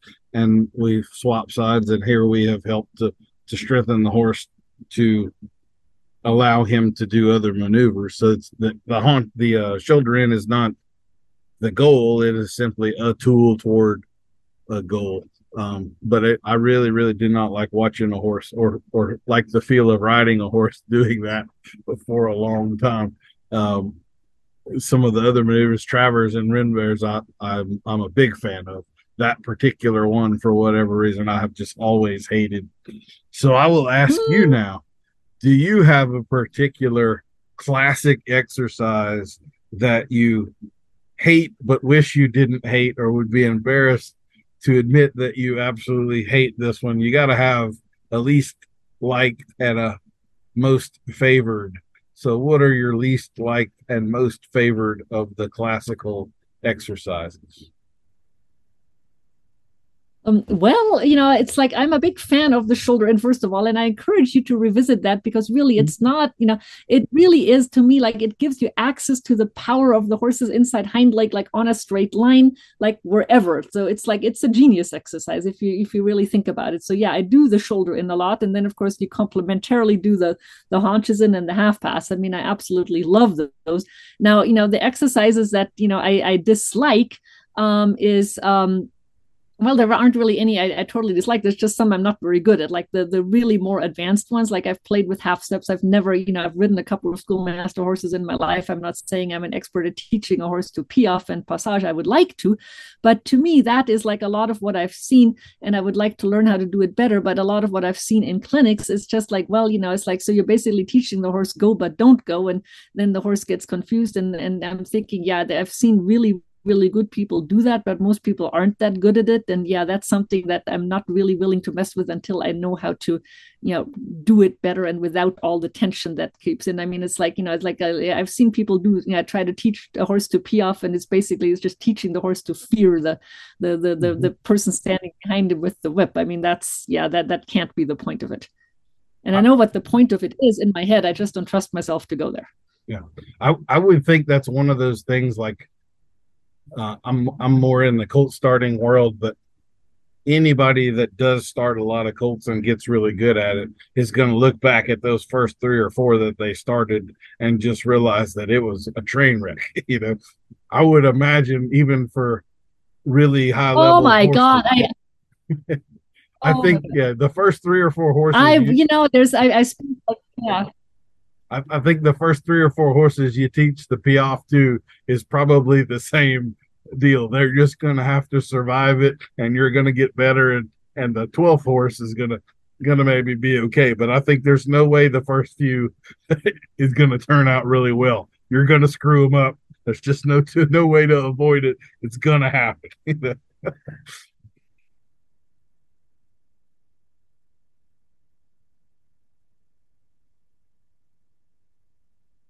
Did I lose you? Learn more about that and get to that level. But I know what you're talking about with starting colts. I often wish like I spent like 20 years or so mostly starting colts for other people, and I made a living that way. And now I'm like, God, I wish I could go back to these horses and apologize for all the things that I did that I would never do now, and the stuff I used that I would never use now, and and tying their noses to the back of the saddle and leaving them there. I'm like, God, what was I thinking? But everybody I worked for did it, so I did it too, and I didn't think anything was wrong with it. And yeah, I mean, it takes you a long time to figure out certain things, like, does that really serve my horse? But yeah, I wish I could have a time machine and travel back and then tell those horses, look, I'm really, really sorry.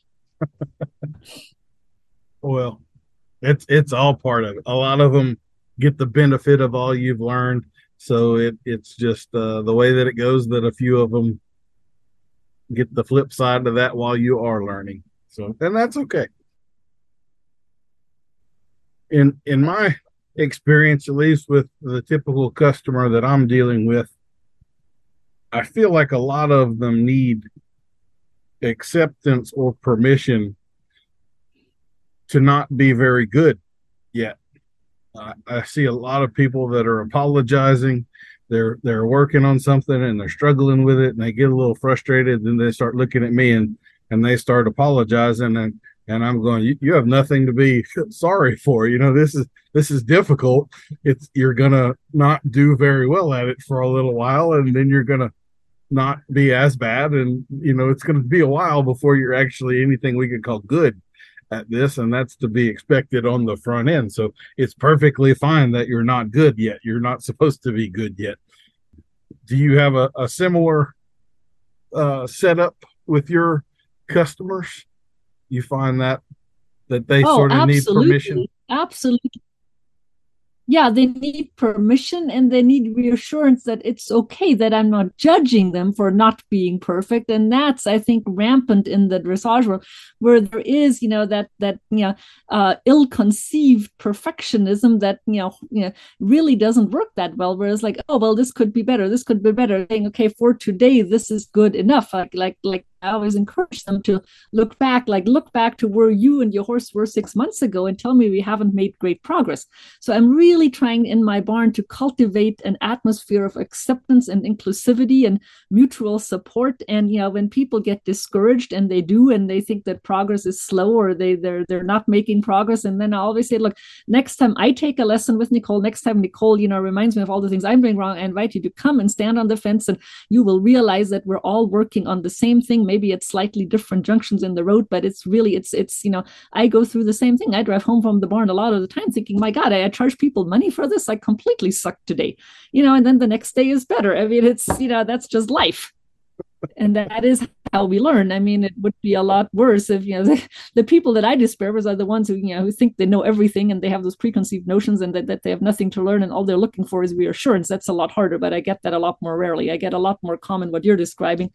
People who think like, oh my God, I'm just a trail rider, I don't know anything, and I'm like, no, actually, you know how to steer and stop your horse. You know how to walk and trot your horse. That's a lot. That's more than a lot of people know. Yeah, I don't really know what to do with the people that think they've got it figured out. I can't imagine being at a place where I'm not being critical of what I'm doing, and seeing small mistakes that like one thing I try to be pretty honest about, because I don't hear many clinicians saying this, is that I misjudge horses all the time. As many colts as I've started, I still have moments every day where I thought he could take that, and I pushed him a little. The reaction I got was more than I was expecting. I wish I hadn't pushed quite that hard in that moment, or whatever, where I kind of misjudge a horse a little bit, and that should be a cardinal sin of someone that does that for a living. But the reality is, we all misjudge horses all the time. Just maybe the degree I misjudge them Yeah, is a little slighter than someone else, but it still happens where I need to adjust and learn. And that horse told me new information. I thought I had him figured out, but it turns out there's a little more complexity to him than I thought there was, or whatever. And so we are always trying to improve.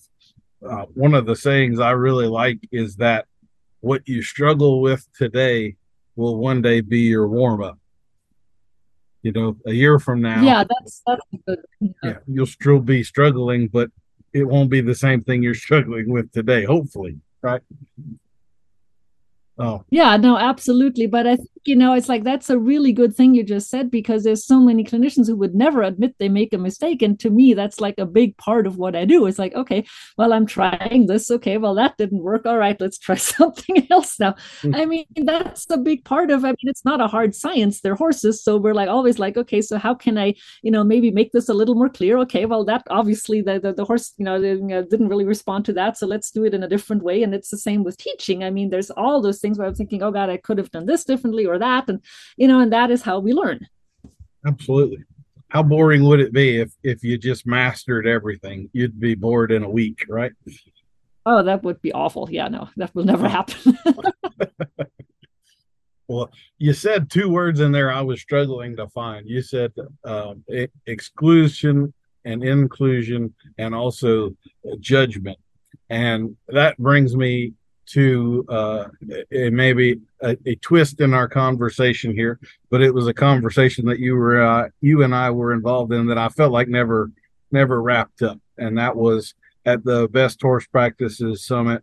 We were both on a Q&A panel, and we got a question about, and again, I'm struggling for the current politically correct word, I guess, diversity and inclusiveness within the horse world. My perspective on it was that when you looked at the group of us, you could see that we're mostly white people, or that we were about half male and half female, or a lot of things, but there were a lot of different ways to slice that pie up. So we had two non-Americans, we had people of different sexual orientations. We had, on the panel we were sitting there with, we had a Buddhist, a Mormon, a Catholic, a Jew, and an atheist all sitting up there. We had parents of adoptive children with mixed race families. I felt like if you actually knew all of the people involved, we were an incredibly diverse group of people who the horse had brought together.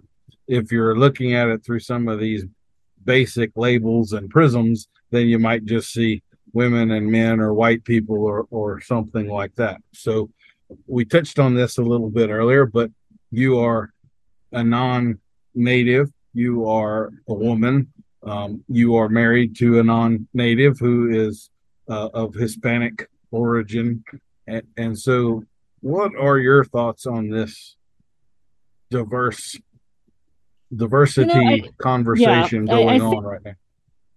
yeah, thanks for wanting to go there, and thanks for bringing this back up, because I felt like we didn't really concluded, we didn't really come to a like we didn't really take it where it needed to go. And and I think you're right. I mean, I think there's more diversity at the Best Horse Practices Summit than in a lot of other horse related worlds and places that you could go to. I also think, it's like there's like some division that again between English and Western. Like dressage is a lily white sport, and there's hardly any, like, the people that are not white in the dressage world are the people that clean the stalls. That's why my husband, who is yeah, he's Chicano, he's Mexican American. Like he says, it's like, yeah, he's been really uncomfortable at some of the barns where I've worked because he feels like when he comes in, like the people will look at him and then try to hand him a pitchfork. And that's not really what he's there for. He's my husband. And, he doesn't really do that. So, so that there is that side of the horse world, and it's probably worse in dressage than in other parts. I have those conversations a lot with an older friend of mine who comes from the tradition of barrel racing and rodeo. And she says, and we always talk about the Western tradition of riding that is a lot more inclusive traditionally than the English one. Because like in Europe, riding horses was like the exclusive domain of the landed gentry, like the people who had the money and the land, they got to ride horses, and the poor tenant farmers didn't. Whereas then here, like out west, well, it's like, yeah, you ride because it's, horse is a means of transportation, and if you can ride it, you can ride it. And in rodeo, it's a very democratic kind of a sport. Like, you stay on or you fall off. It doesn't matter what you look like. And so that's that's the difference. Well, yeah, wouldn't you agree? Like there's Native American rodeo, there's black rodeo. I mean, it's like a very that's a very diverse sport. I love that about it. And if you even here is like in New Mexico, if you look at like the barrel racing world, or it's like any of that, or even it's there's a lot of diversity there. There's that's practiced on the Navajo reservation and everywhere. That said, I do think if you look at your standard group of horse people, that is that's there are a lot more white people than you'd expect, and even at the Best Horse Practices Summit, there was Nashon, and then there was the rest of us, and maybe one other person or two. And so I'm like, okay, we can maybe do better than that. And I'm not accusing you or anybody else of being racist, other than in the way that we all are, because we've been swimming around in the toxic soup for 400 years. But I do think it's like, if like I'm always looking like, how can we make it to where people like recognize themselves? How can there be more role models? Like how can there be like a Venus and Serena Williams of of equestrian sports? I mean, that sort of thing. And USCF has picked up on that, and they're trying to be a little more inclusive. But that's something that's always at the back of my mind. And I think it's like horses are good for people, and I mean horses are really good for all people. And there's, I think, a lot of kids from backgrounds that that are different from ours, who would never really think of taking up horseback riding, and that's because they don't see anybody else that looks like them. I mean, what are your thoughts on that? I have a lot of that I would agree with. I have some points of it that I would disagree with.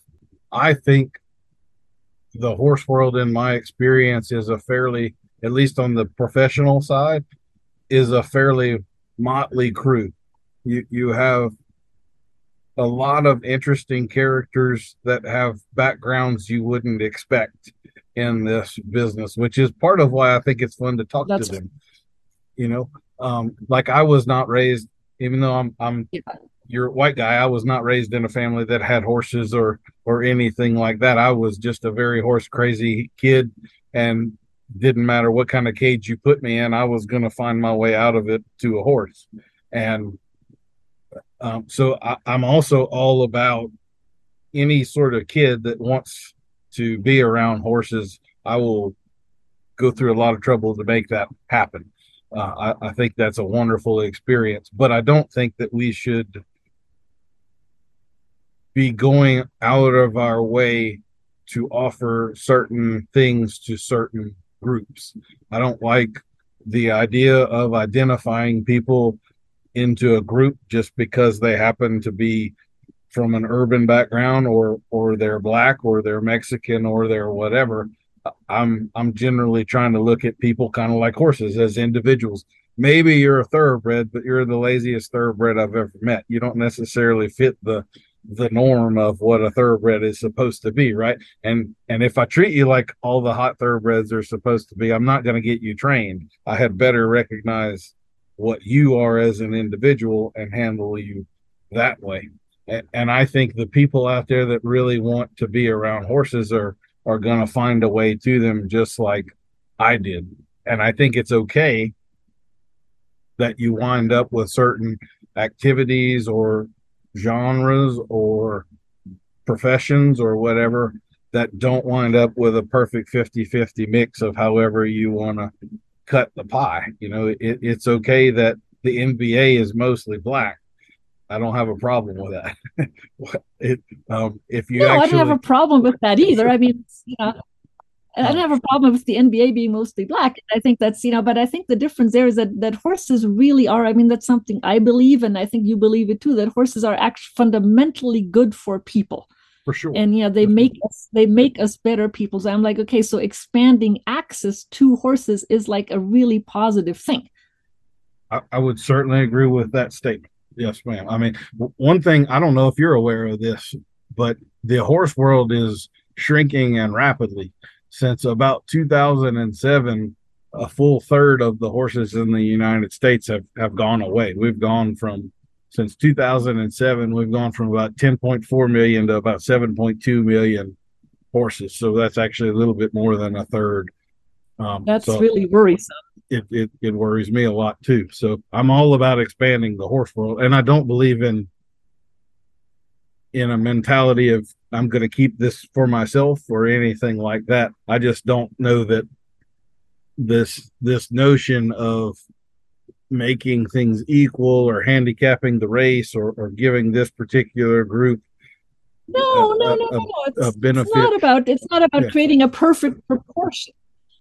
No, it's not about that at all, Daniel. It's just about creating opportunities for people that might not otherwise have had them. I mean, I was like you, I didn't have the opportunity. I created it, but I also had an easier time creating it because I had within bicycling distance, I had a couple of barns that I could go to and hang out in and, and eventually find, horses to ride in and all of that. So I had those opportunities.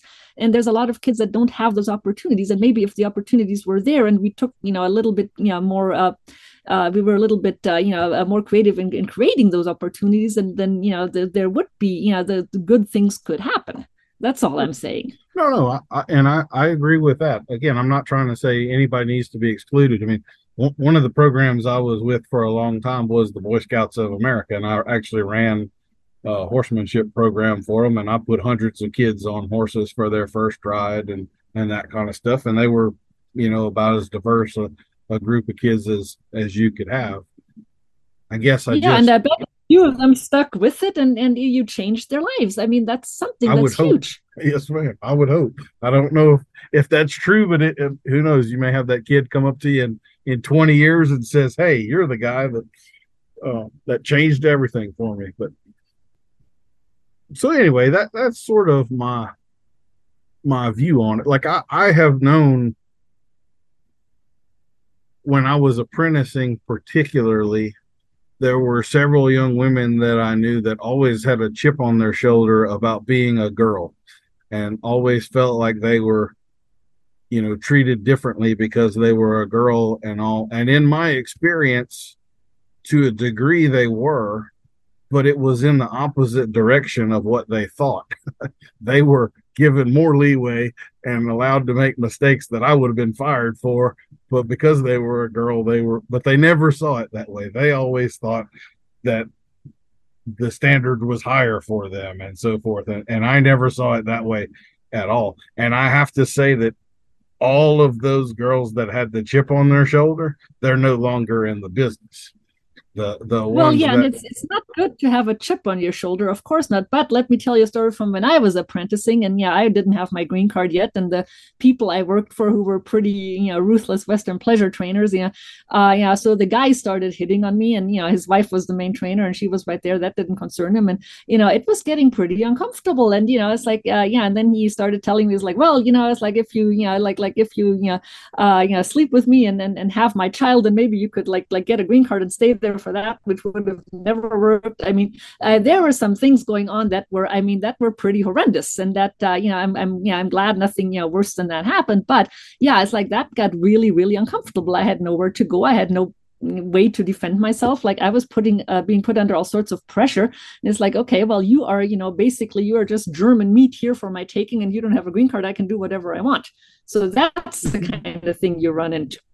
sure. Yeah. So no, it's not all that you get breaks.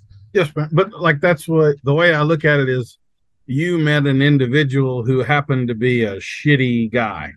It isn't like an industry standard that Right. things are across the board run that way. You just like you might No, run I'm not into saying that they are, yeah, but No, it's not an industry standard. Thank goodness. There were other people too, but it is, it's like an unequal world that we live in. And all I'm saying is like we should maybe take some steps to make it like make access to horses a tiny bit more equal. Not, like enforcing people who don't really want to do it to be around horses, but it's like if there's opportunities, if there's role models, if there's like this sense of inclusivity in there. I blame the English world and the dressage world more than anybody, because that is like a trademark of a lot of those English riding disciplines. Exclusivity is there and arrogance is there, and that drives me absolutely crazy. That's another thing that makes me like the Western world a lot more, because that you don't really see that like that. Yes, Like ma'am. you tend to be more accepted for what you are, and maybe that's where you're coming from, but I see the other side too. So, And yeah, so, like being a woman apprenticing at a Western pleasure barn, like that did not turn out very well for me, and I was lucky to get out of there when I did. uh, so I mean, see, those people were of the Western pleasure trainers that I know, I would be more concerned with my son having that issue there than my daughter. You know, so you maybe found that's probably the true. oddball there. That's true in the hunter jumper world too, Yeah, yeah. probably. Yeah, no, no. I mean, but yeah, no. There's shitty individuals, but then there's also like a culture that kind of enables that, and that's all I'm saying. And there's like pockets of that. I'm not saying the entire culture, but there's Yeah, definitely pockets of it, and I know I've lived there. sure. Well, so what would And I if know that when I first got together with my husband, I was still apprenticing at a yeah, and I first got together with my husband. Yeah, so that was it. Yeah, I was still apprenticing. I was still working for some pretty shitty Western show people, and yeah, so like he didn't know anything about horses, but he was Mexican, so he'd come and and come pick me up, and they would just basically expect him to like sweep the barn aisle and whatever, and I was like no, and so there was some and so the person that I worked for, that was yeah, so the trainer that I worked for, she took me to the side and she said, oh well, if you stay with this guy, then all you're going to have a baby every year and learn how to make tortillas. Is that what you want out of life? And I was like, no. And I still to this day, I haven't learned how to make tortillas. I can cook a lot of other things, but yeah, David has never expected me to do that. And we've been married for 32 years now. But yeah, so it's like, yeah, you can say that's a shitty individual and that's not representative. And I hope you're right, and I think you're right. But those people exist. so I can proudly tell you I make a hell of a good tortilla myself. I'm Good for quite a you, cook. Daniel. Yeah, I actually cook more than my wife does.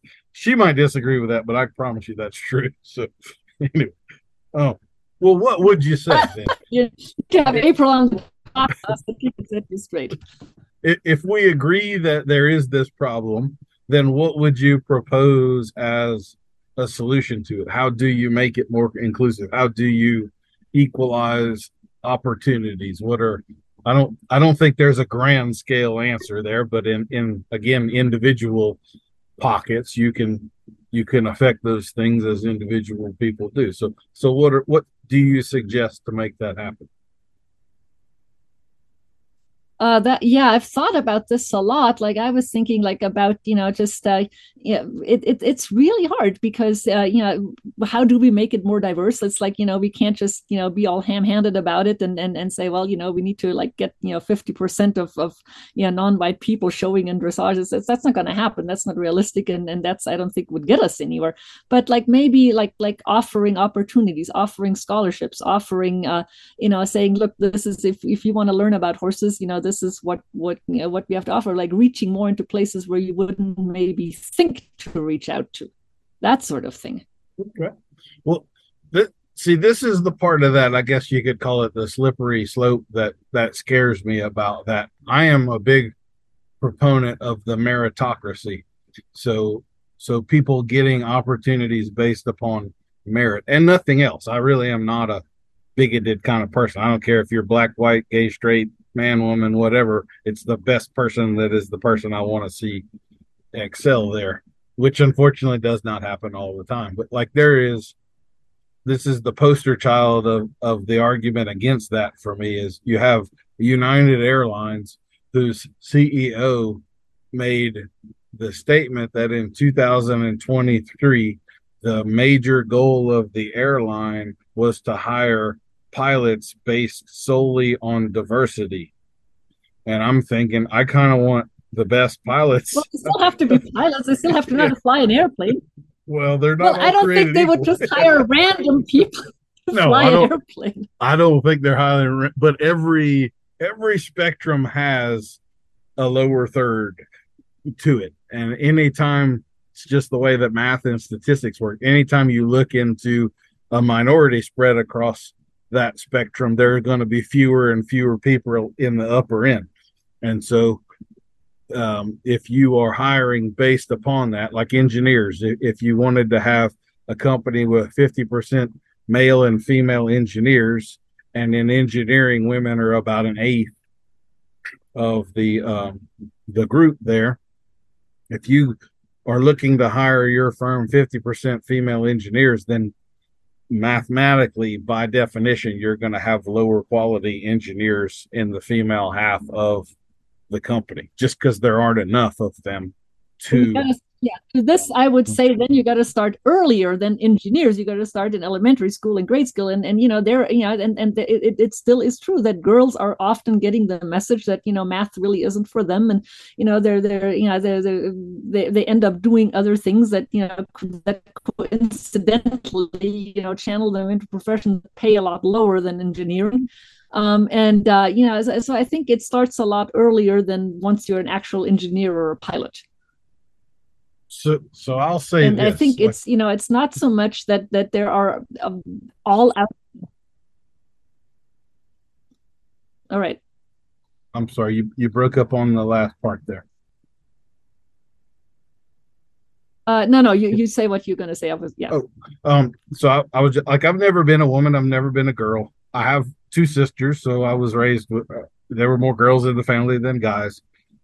I maybe just was oblivious and never noticed, but in my lifetime, now I think in the 60s and the 70s, that the discouraging of girls from math and all was certainly happening. And Dr. King has told some stories of that, of things that she's witnessed.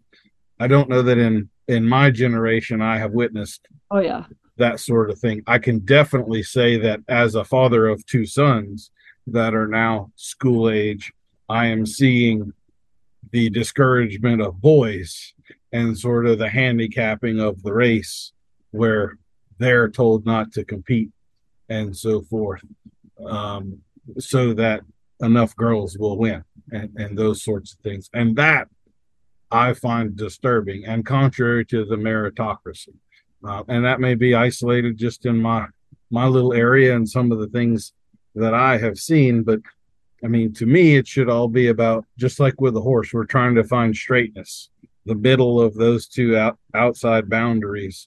And when we decide that there's too much on the left, that doesn't mean that a whole lot more of the right is the solution. We're trying to bring it to center, not to the other extreme. And that's the part that I fear with some of this social engineering, Well, I don't think that, I don't really I'm coming from a different place than you. And, I can see your concern and sympathize with it. I definitely think that masculinity in this country is in a crisis. I've been following that. And, there's definitely like a shift happening, and that leaves a lot of, white males at a loss. Like, where do we go from here? Who are we now? Like, things are changing. And I have empathy for that. I totally get that. But on the other hand, I don't think we're in any danger of the other extreme. I think, the meritocracy, the problem there is that people don't start out like on that same level ground. Like, if everybody started on the same ground, on the same spot, well, then yes, like, okay, so let the best person win. But that's like over generations and generations that isn't really happening. So it's like you've got some people who start out like in a place that's way behind the others. And so, it's like I think, I'm not talking about social engineering. I'm just talking about, just making the opportunities, to where the meritocracy can work as a meritocracy. Sure. I think, I'm all for equal opportunities, but I think when we handicap the races so that we have equal outcomes, that is a very dangerous. Like for instance, again, if I look at the Best Horse Practices Summit, I think the most common thing I have heard said there was more along the lines of diversity of race. So, and they're probably meaning white and black. We had Nishan, who was the sole black guy, or the sole among the clinicians, he was the only black guy, but he was one of 8. And statistically speaking, or demographically speaking, Black people make up 12 and a half, 13, 14% of the population, with 12.5% is 1/8.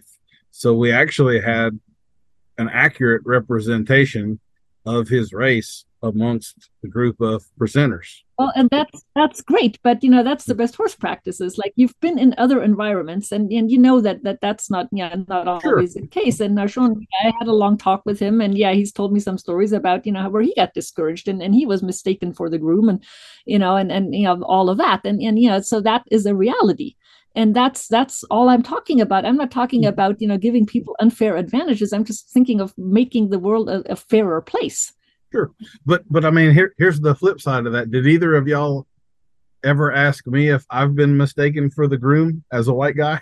I've been the groom, you know. Oh, I've Groom, been the groom you too. know, I mean, I've yeah, been the barn manager. I've been the mucker. I mean, I've been all yeah. of that. As the apprentice trainer, just because I was a white guy doesn't mean I got high levels of respect from the customers and so forth. We get treated differently No, that's not as what well. I'm. Yeah, no, absolutely. And that's great. And I appreciate that you came up similar to the way I came up. Like we worked for what we got, and I can totally see why you believe in the meritocracy, because for you that worked out well, and you worked for it, and you worked really hard for it, and you're very proud of what you've done. As am I. I mean, I've worked my tail off to get where I am. But there's other people where there's always like a ceiling there. Like I mean, like if you yeah it, like it's the meritocracy, the meritocracy has its limits there. Yeah, there's people that it's like if you're Mexican and you work in a show horse barn, and I've seen this, like you're gonna reach the limit where it's like you never get to actually do the riding and the showing. It's like you'll be the head groom, maybe, yeah, you'll get some respect that way, but you'll never be the person that gets up into that fancy saddle and gets all the respect. So, so see, I would say to that, I came up in the cutting world, but have you ever heard of the Banuelos family?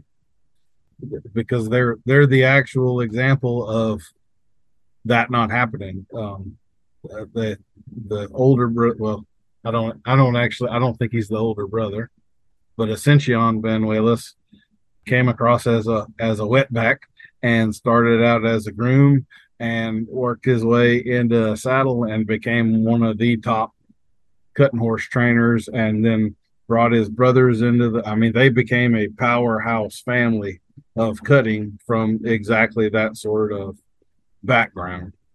So I guess that's just And sort of that's my thought. great, Everybody and looks that's at the great. minorities that don't make it, but they don't take into the account that the majority of the majority group doesn't make it to that level either. you know, it's very No, I hard know. for everyone to reach that level, regardless of what particular label or group identity you might have.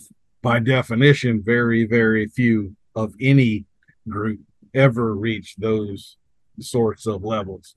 So, that's my perspective. Again, most of the time when I see the people that are given, and I'm not including you or Nishan or anybody else in this group. I think y'all are all great people. I think the world of you, and that's part of why I'm willing to have this sort of conversation with you. And I hope that's mutual. I And appreciate it. it's definitely not that Yeah, I'm absolutely.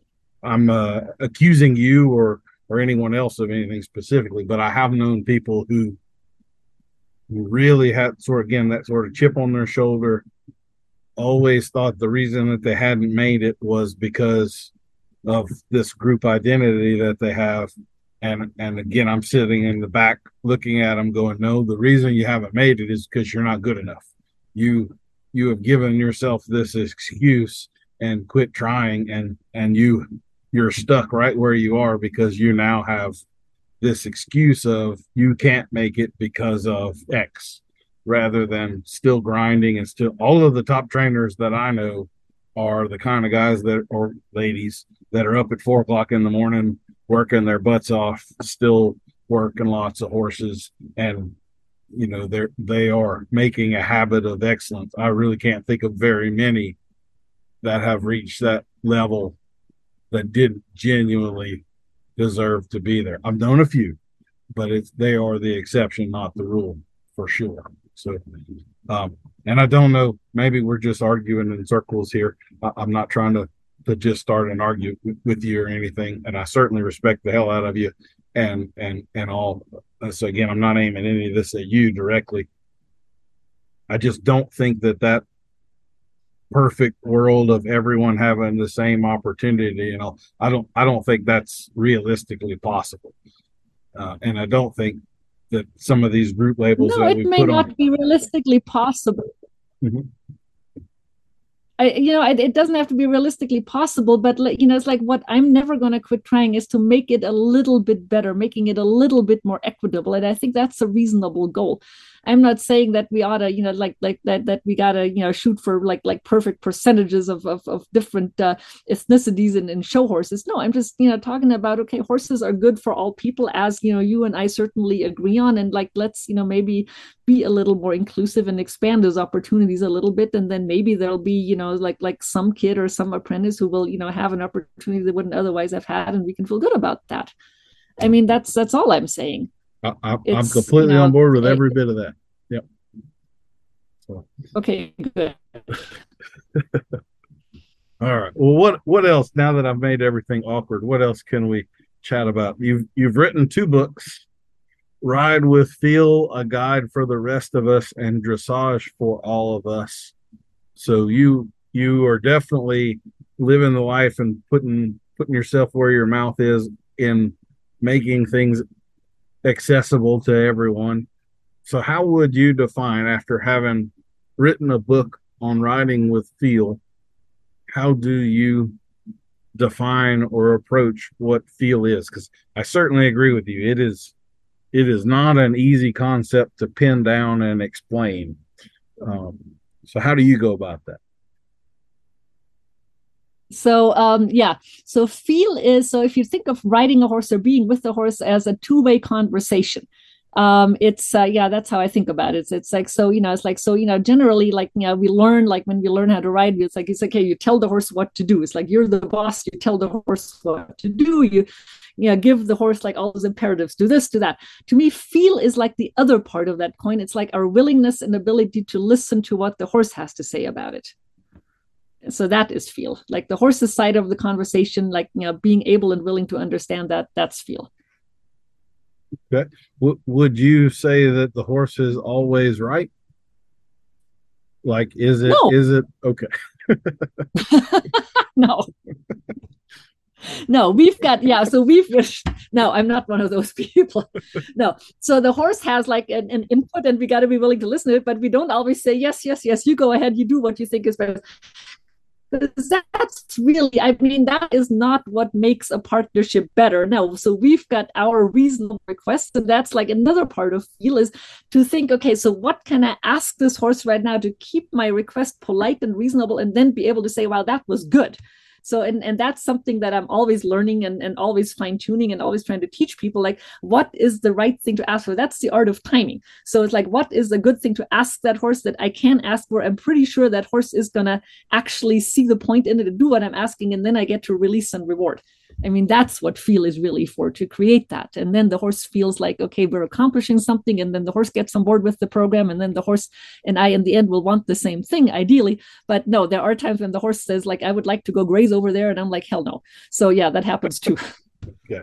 Well, I don't know if you have run into any of these people or had to deal with them, but we now have a movement of the horse giving its consent, and it started in the positive reinforcement only world, but it is certainly leaking out into the Western world, and particularly some of the more emotional sides of the Western world, which is the next topic I wanted to get into with you. And I have always viewed training a horse as a fairly parent-child type of a relationship. So we're not equals. I am in charge of you, and I am here to make decisions that you may not like at times.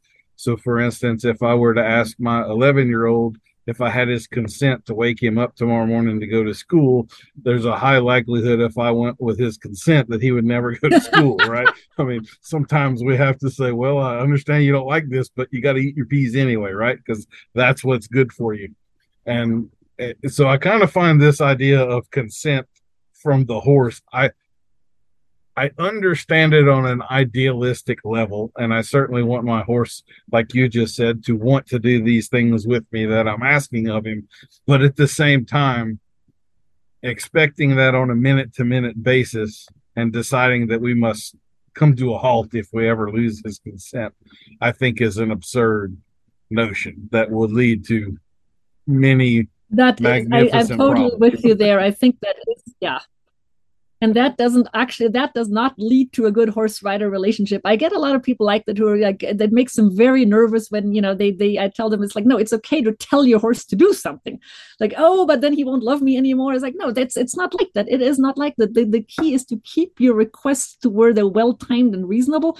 And then you get to say, okay, that was good. And yeah, ideally we do want the same thing. Ideally the horse says, oh, that's a great idea. And I love it when that happens. But realistically, that's not always going to happen. The horse says, oh, I think I'm done now. And then I have to say, well, we're going to do this for a little bit longer. Thank you. And, then things are good.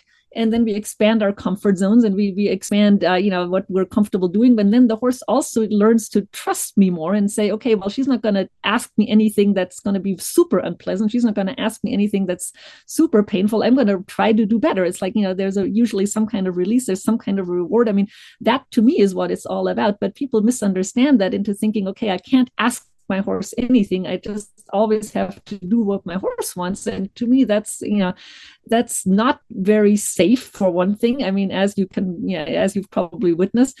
And that's also, that doesn't, the horse doesn't really know. Horses like boundaries. Horses can like to know where they are. And as long as you're consistent and you're like, this rule always applies, this boundary is always up, and then they can count on that, and then they relax, and then they're a lot more with you, and they like that. Mm-hmm. So yeah, it's I can understand where the positive reinforcement movement is coming from. I won't really like go there all the way, because I think sometimes you can't always. I mean, I try to use a lot of positive reinforcements, but there are times when a clear, firm no, and then you move on and you're done with, is the best thing to do, and every horse can take that. I've never met a horse that couldn't. Yes, ma'am. I also feel like the notion of positive reinforcement to me is at odds with the notion of feel. So part of what I try to work my brain around with feel, I try to explain it as I'm playing the hot or cold game with my horse.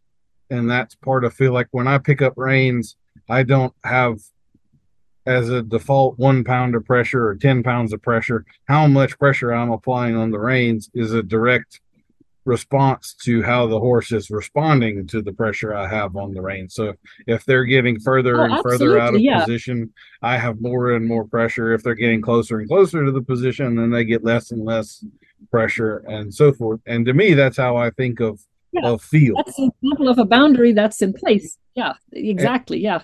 And positive reinforcement does not take that into account. It is more of a black and white and on off sort of a thing. There's never the little more pressure if you're getting a little further away, less pressure if you're getting closer, which to me is the most. It takes some time for a person to master when they're working a horse, but if you master it, the horses respond to it great. Yeah, they just come right along once you could get that working for you. So yeah, it really is like a conversation that you're describing. It goes both ways, and so you're reading the horse, you're feeling the horse, you adjust what you do based on that information, and then the horse is more and more with you, and then that's a beautiful feeling, right? But yeah, that with the positive reinforcement, where it's always like the click and the treat, I'm like, that's too standardized for me. I mean, I could never do that. And he was like, I'd never say never. I mean, there's a couple of horses in my barn that have real anxiety problems. And then there are occasions when, I will feed them a treat, just to get their mind off stuff. But, that's not this constant thing for me. I don't go around carrying a pouch of treats on my person. I think that's a stupid thing to do. It's there's a time and a place for most things, including an occasional treat. But I mean, I don't think that that's the only tool we should have in our toolkit. And people are always looking for very simple solutions, and that click and the treat. I mean, that's I think that's probably, if you're working with dolphins, that's a great way to train the dolphin, because that's like the only way we have to communicate. Mhm. since the dolphin is living in the water and we don't, and we can't really follow the dolphin there. So we're like, okay, so that's something we can do. But with a horse, we can communicate. I mean, that to me is the most beautiful thing about riding. It's fascinating. It's like, okay, so our back and my core muscles, they talk to the horse's back directly, and those little shifts that I do, there goes the horse, and they can read that. And that to me is just amazing that they let us do that at all, and that we can have that conversation. So yeah, to me, like a click and a treat that would really disrupt that process and get me out of my zone, and I wouldn't enjoy that nearly as much. I completely agree. I kind of like that there are people out there that are playing with that, but I really view it as a fringe sort of a thing that's going to maybe give us a valid point of information here and there, but I don't think it can ever be pragmatic or realistic. I don't think there's ever a time where being a purist for that is going to be the best outcome for the horse. Sort of like you were saying, and I'm losing my thought on what you said. I had it, and now it's escaping me. So to me, becoming a good horseman or horsewoman is all about gaining more and more tools in your toolbox. So, like we said before, you misread the horse, or this doesn't go the way it normally goes. Yeah. You have a plan B and another way that you can approach this and get something done. And those people ignore all tools except for one. And I think that's to the detriment of the horse, not to a virtuous end, as I think they believe. But I guess it's a free country. We all get to approach it the way we want to approach it, right? Yeah, absolutely. I mean, it would be boring if we all did the same thing. And I think, there's a time and a place for the positive reinforcement. Like if a horse that has real anxiety and, all of that, well, then, it's like, yeah, that's, kind of what I do too, except that I don't actually use the clicker, but, I kind of agree with the philosophy there. But then there's some horses that have very different issues. And then the click and the treat doesn't work nearly as well. Like when the horse is walking all over me, then, it's like, well, I mean, yeah, there's probably a way to approach that. I don't know enough about it, but yeah, it's I mean, to me, just the concept of walking around with like this pouch of treats on my body, I'm like, I'd rather not. Yeah, like, I'd rather not do that. And when I'm with the horse and we're talking to each other, I don't want to interrupt it all the time to say, okay, now I'm going to feed you another treat. For sure, it is a distraction from the conversation, for sure. Well, the last thing I've kept you a little while here, and I know it's getting late. So the last thing I wanted to ask you about was your foray into Western dressage, which seems to have been a pretty successful avenue for you. So why don't you tell us a little bit about that world? I've talked a little bit about Western dressage on the podcast before, but you're the first person that I've had on that really is directly involved in it. So why don't you tell us a little bit about some of the rules and the challenges that you find in that world, some of the similarities and differences and all. Okay, yeah, gladly. Western dressage is a really cool thing. It's like the fastest growing equestrian discipline, today, or one of them. And I think a lot of the people like me who are tending to get a little disillusioned with classical dressage are finding themselves in the Western dressage. So when I first came back to dressage, when I first fell back in love with dressage in the 1990s, when I first went out on my own as a trainer, everybody showed the horses they had in classical dressage. So like I showed like quarter horses and Morgans and Arabians, and I did pretty well at the lower levels, and it was fun, and it was just a lot of, I was like, wow, this is a sport that's inclusive, and that's always my main the main thing that I'm looking for, that is like, yeah, I can show up with the horse, and with correct training we can do okay, and we can hold our own, and we can have a good time there.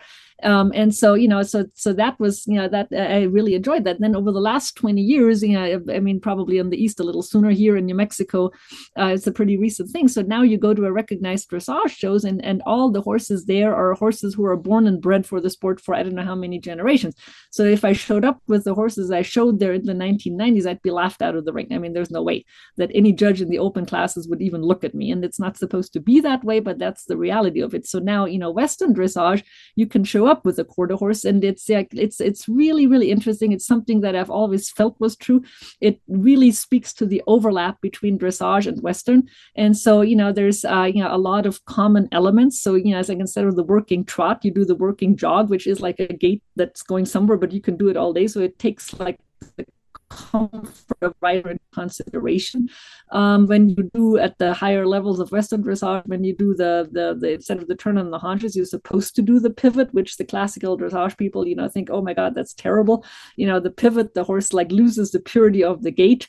And just pivots around the inside hindfoot. With this, I will say, well, it's like if you're working a cow or whatever, it's like you can gain a lot of speed around that inside hindfoot. Whereas if you're keeping the purity of gait and the inside hindfoot keeps stepping like in a correct turn of the haunches, and the cow will be long gone by the time you do the turn.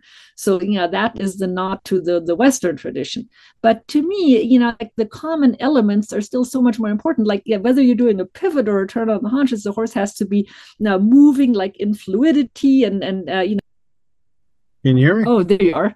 Okay. Yeah, I can hear you now.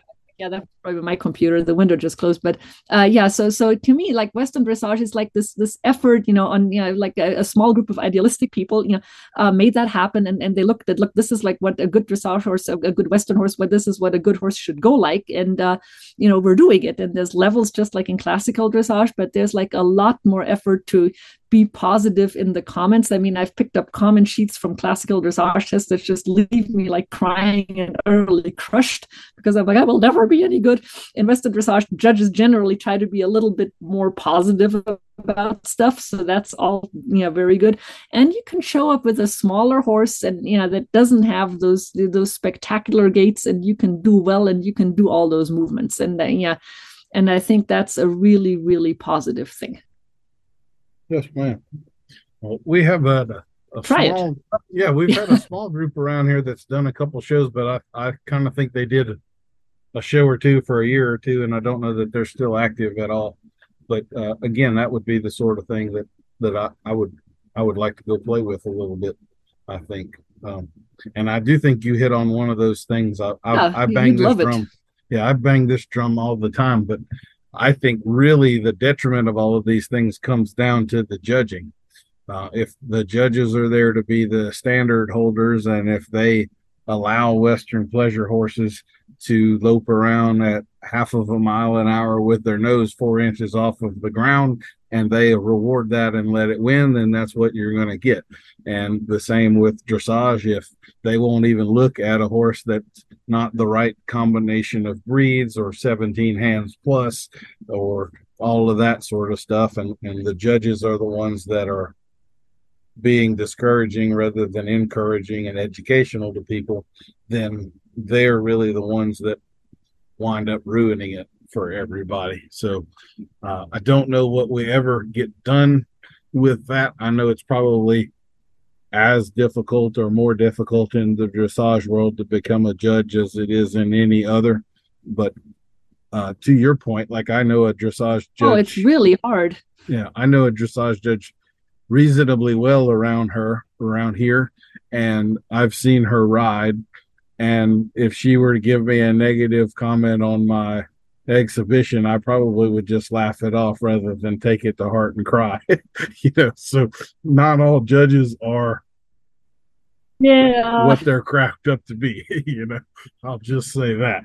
But I don't know how we fix that. I know. Yeah. I know. But it's, I think, yeah, to your point, though, I mean, I think it's not just the judges. I mean, I've talked to judges about this, and they say, well, we can only judge what we see. And then, of course, there's, breeders and owners and people who buy horses. Like everybody's like, okay, so, it's like we can only like we have to breed the horses that people will buy and the horses that will win. And we have to, like trainers have to like choose the horses that they think will do well. I mean, that's where I just don't want to be like a mainly show trainer anymore, because I don't want to go that route. I don't want to say, okay, like I'm going to focus on the horses that can do well and win the ribbons and win the medals. It's like, no, I think dressage really is a very democratic democratic kind of a thing to do with a horse, that it's even more beneficial to a horse that maybe doesn't have a ton of natural talent, and not a ton of trainers falling all over themselves to get to work with that horse. And that is what makes me happy when I get a horse that other people have maybe given up on and saying, oh, this is not a good horse, and then you can unlock the potential, and then they turn out to be really nice. So, it's not just the judges, it's like an industry-wide thing. Like once you get into the showing mindset where more is always better, and you have the standards, it's like, well, with Best of Pleasure, I'm sure it started out, in the 1970s or whenever, as something perfectly reasonable. There's a relaxed horse going down the rail in a nice, comfortable jog and lope. And then it's like, okay, so the horse that's slowest always wins, and the head can be a little lower. It's like, oh, my horse's head can be even lower than that. And then pretty soon you had what it evolved into, which isn't pretty anymore, and which nobody really wants to see. Yeah. And I think in dressage, there's something similar happening. I'm working on an article where that's going to ruffle some feathers about, Western pleasure and dressage, and the similarities that I see, where it's more and more about the picture that's presented. And if you're not corresponding to that picture as an exhibitor, then, it's like there's no sense in even being in that ring. And, it's partly the tack and the outfit and all of that in dressage as in Western pleasure, but it's more than anything the horse's way of going. It's the conformation and the way of going. It's in the Western pleasure, that very flat knee and flat hock where they have no up and down, going on at all. In dressage, it's that big overstep and that, not even functional, those huge trots and huge canters. And that's also something a little bit problematic, because it's not conducive to long-term soundness, and it's not conducive to really solid training that respects the horse's individual personality and the horse's aging progress and all of that. So I think it's a bigger problem, and it has to do with with showing and people just getting super competitive about it. Couldn't agree more, and that's all the big part of why I choose not to have a whole lot to do with that world. But hopefully we wind up with some of these things like working equitation and Western dressage that maybe they haven't been ruined yet. How about we'll put it that way? Maybe 20 years from now they're just as guilty, but I hope new things keep coming out that are still fresh and still stay true to the classics, because classics never go out of style, right? I used to, one of the trainers that I apprenticed under was one that was very guilty of what you're talking about. Whenever a horse he'd get a call about one for training, he wanted to see the papers, and if the papers didn't suit him, then he wasn't even interested in trying the horse. And I always thought that was just absolutely ridiculous, but it was the way he wanted to run his business, but it's certainly not the way I want to run mine. So anyway. Right. Always. Yeah, no, I totally see that. And with the competitive stuff, it's back to what I was saying earlier about running the ultra marathons. I think if we can get a little bit more of that mindset of like, look, like to me, shows like are, the times that I've loved showing, and it's like, there are shows that I've really enjoyed. It's like, it's more of like the celebration, the sense of community is like, look, we're here together on a weekend showing our beautiful horses. And there's going to be somebody who wins and somebody who doesn't. But at the end of the day, that's not the most important thing. Like, can we maybe do that? Can we maybe get there? And not involve a gazillion dollars of prize money, and make it a little bit more playful, and where people just use it like, look, this is what we're doing together, and it's a really great thing we get to do it. Yeah, you're supposed to be competing against yourself in the end. I know there have been times I won a show, and I was very disappointed in my horse. The run did not go the way I wanted it to go. He was not with me, and I don't know what the judge was watching. Maybe compared to the other people in the class, my horse was better, but I was not at all pleased. I left that show knowing I had work to do at home, so we should be competing against ourselves and what we know our horse is capable of, maybe not so much against everybody else all the time. So, and I love the idea of being uplifting and absolutely, helping other people and all of that. So I think really kind of like the husband trainer that you had to deal with when you were apprenticing. It's just assholes. Assholes are the problem with everything. If we could just get rid of the assholes, then the rest of it would be great, That would be really nice. That would be very cool. How do we do that anyway? Well, Katrin, I have that's a subject for another podcast, Daniel. Yes, ma'am. I have kept you quite a while. I didn't mean to keep you this late. Tell David I appreciate him. Oh, it's Let been a pleasure. It's been a pleasure, Danielle. David understands. Yes, ma'am. Well, I do always enjoy getting to chat with you. I hope I get to ride with you soon someday down the road. I might actually have a clinic developing around Santa Absolutely. Fe. So if we get that lined up, I'll definitely give you a call and we'll get Oh, that'd be together or fun. I'd something. love to see you. Yeah, Yes, keep me ma'am. posted on it. Okay, Sure, sure. absolutely. All Well, right, thank you sounds good. again Well, have a for great rest of your evening and great talking. And thanks for having me. yes, ma'am. And we will have in the show All notes right, links we'll to talk to your you soon. Yeah. oh, so we'll have in the show notes links to Katrin's website and her books and her Facebook presence and all of that. So thank you all for joining us. If you did like the podcast, we would always appreciate if you'll give us a rating on whatever directory that you happen to be listening to us on, Spotify or Apple Podcast or whatever. And we'll see y'all next week. Thank you much. We'll see you next week for another episode of Adult Onset Horsemanship. I've been your host, Daniel Dolphin.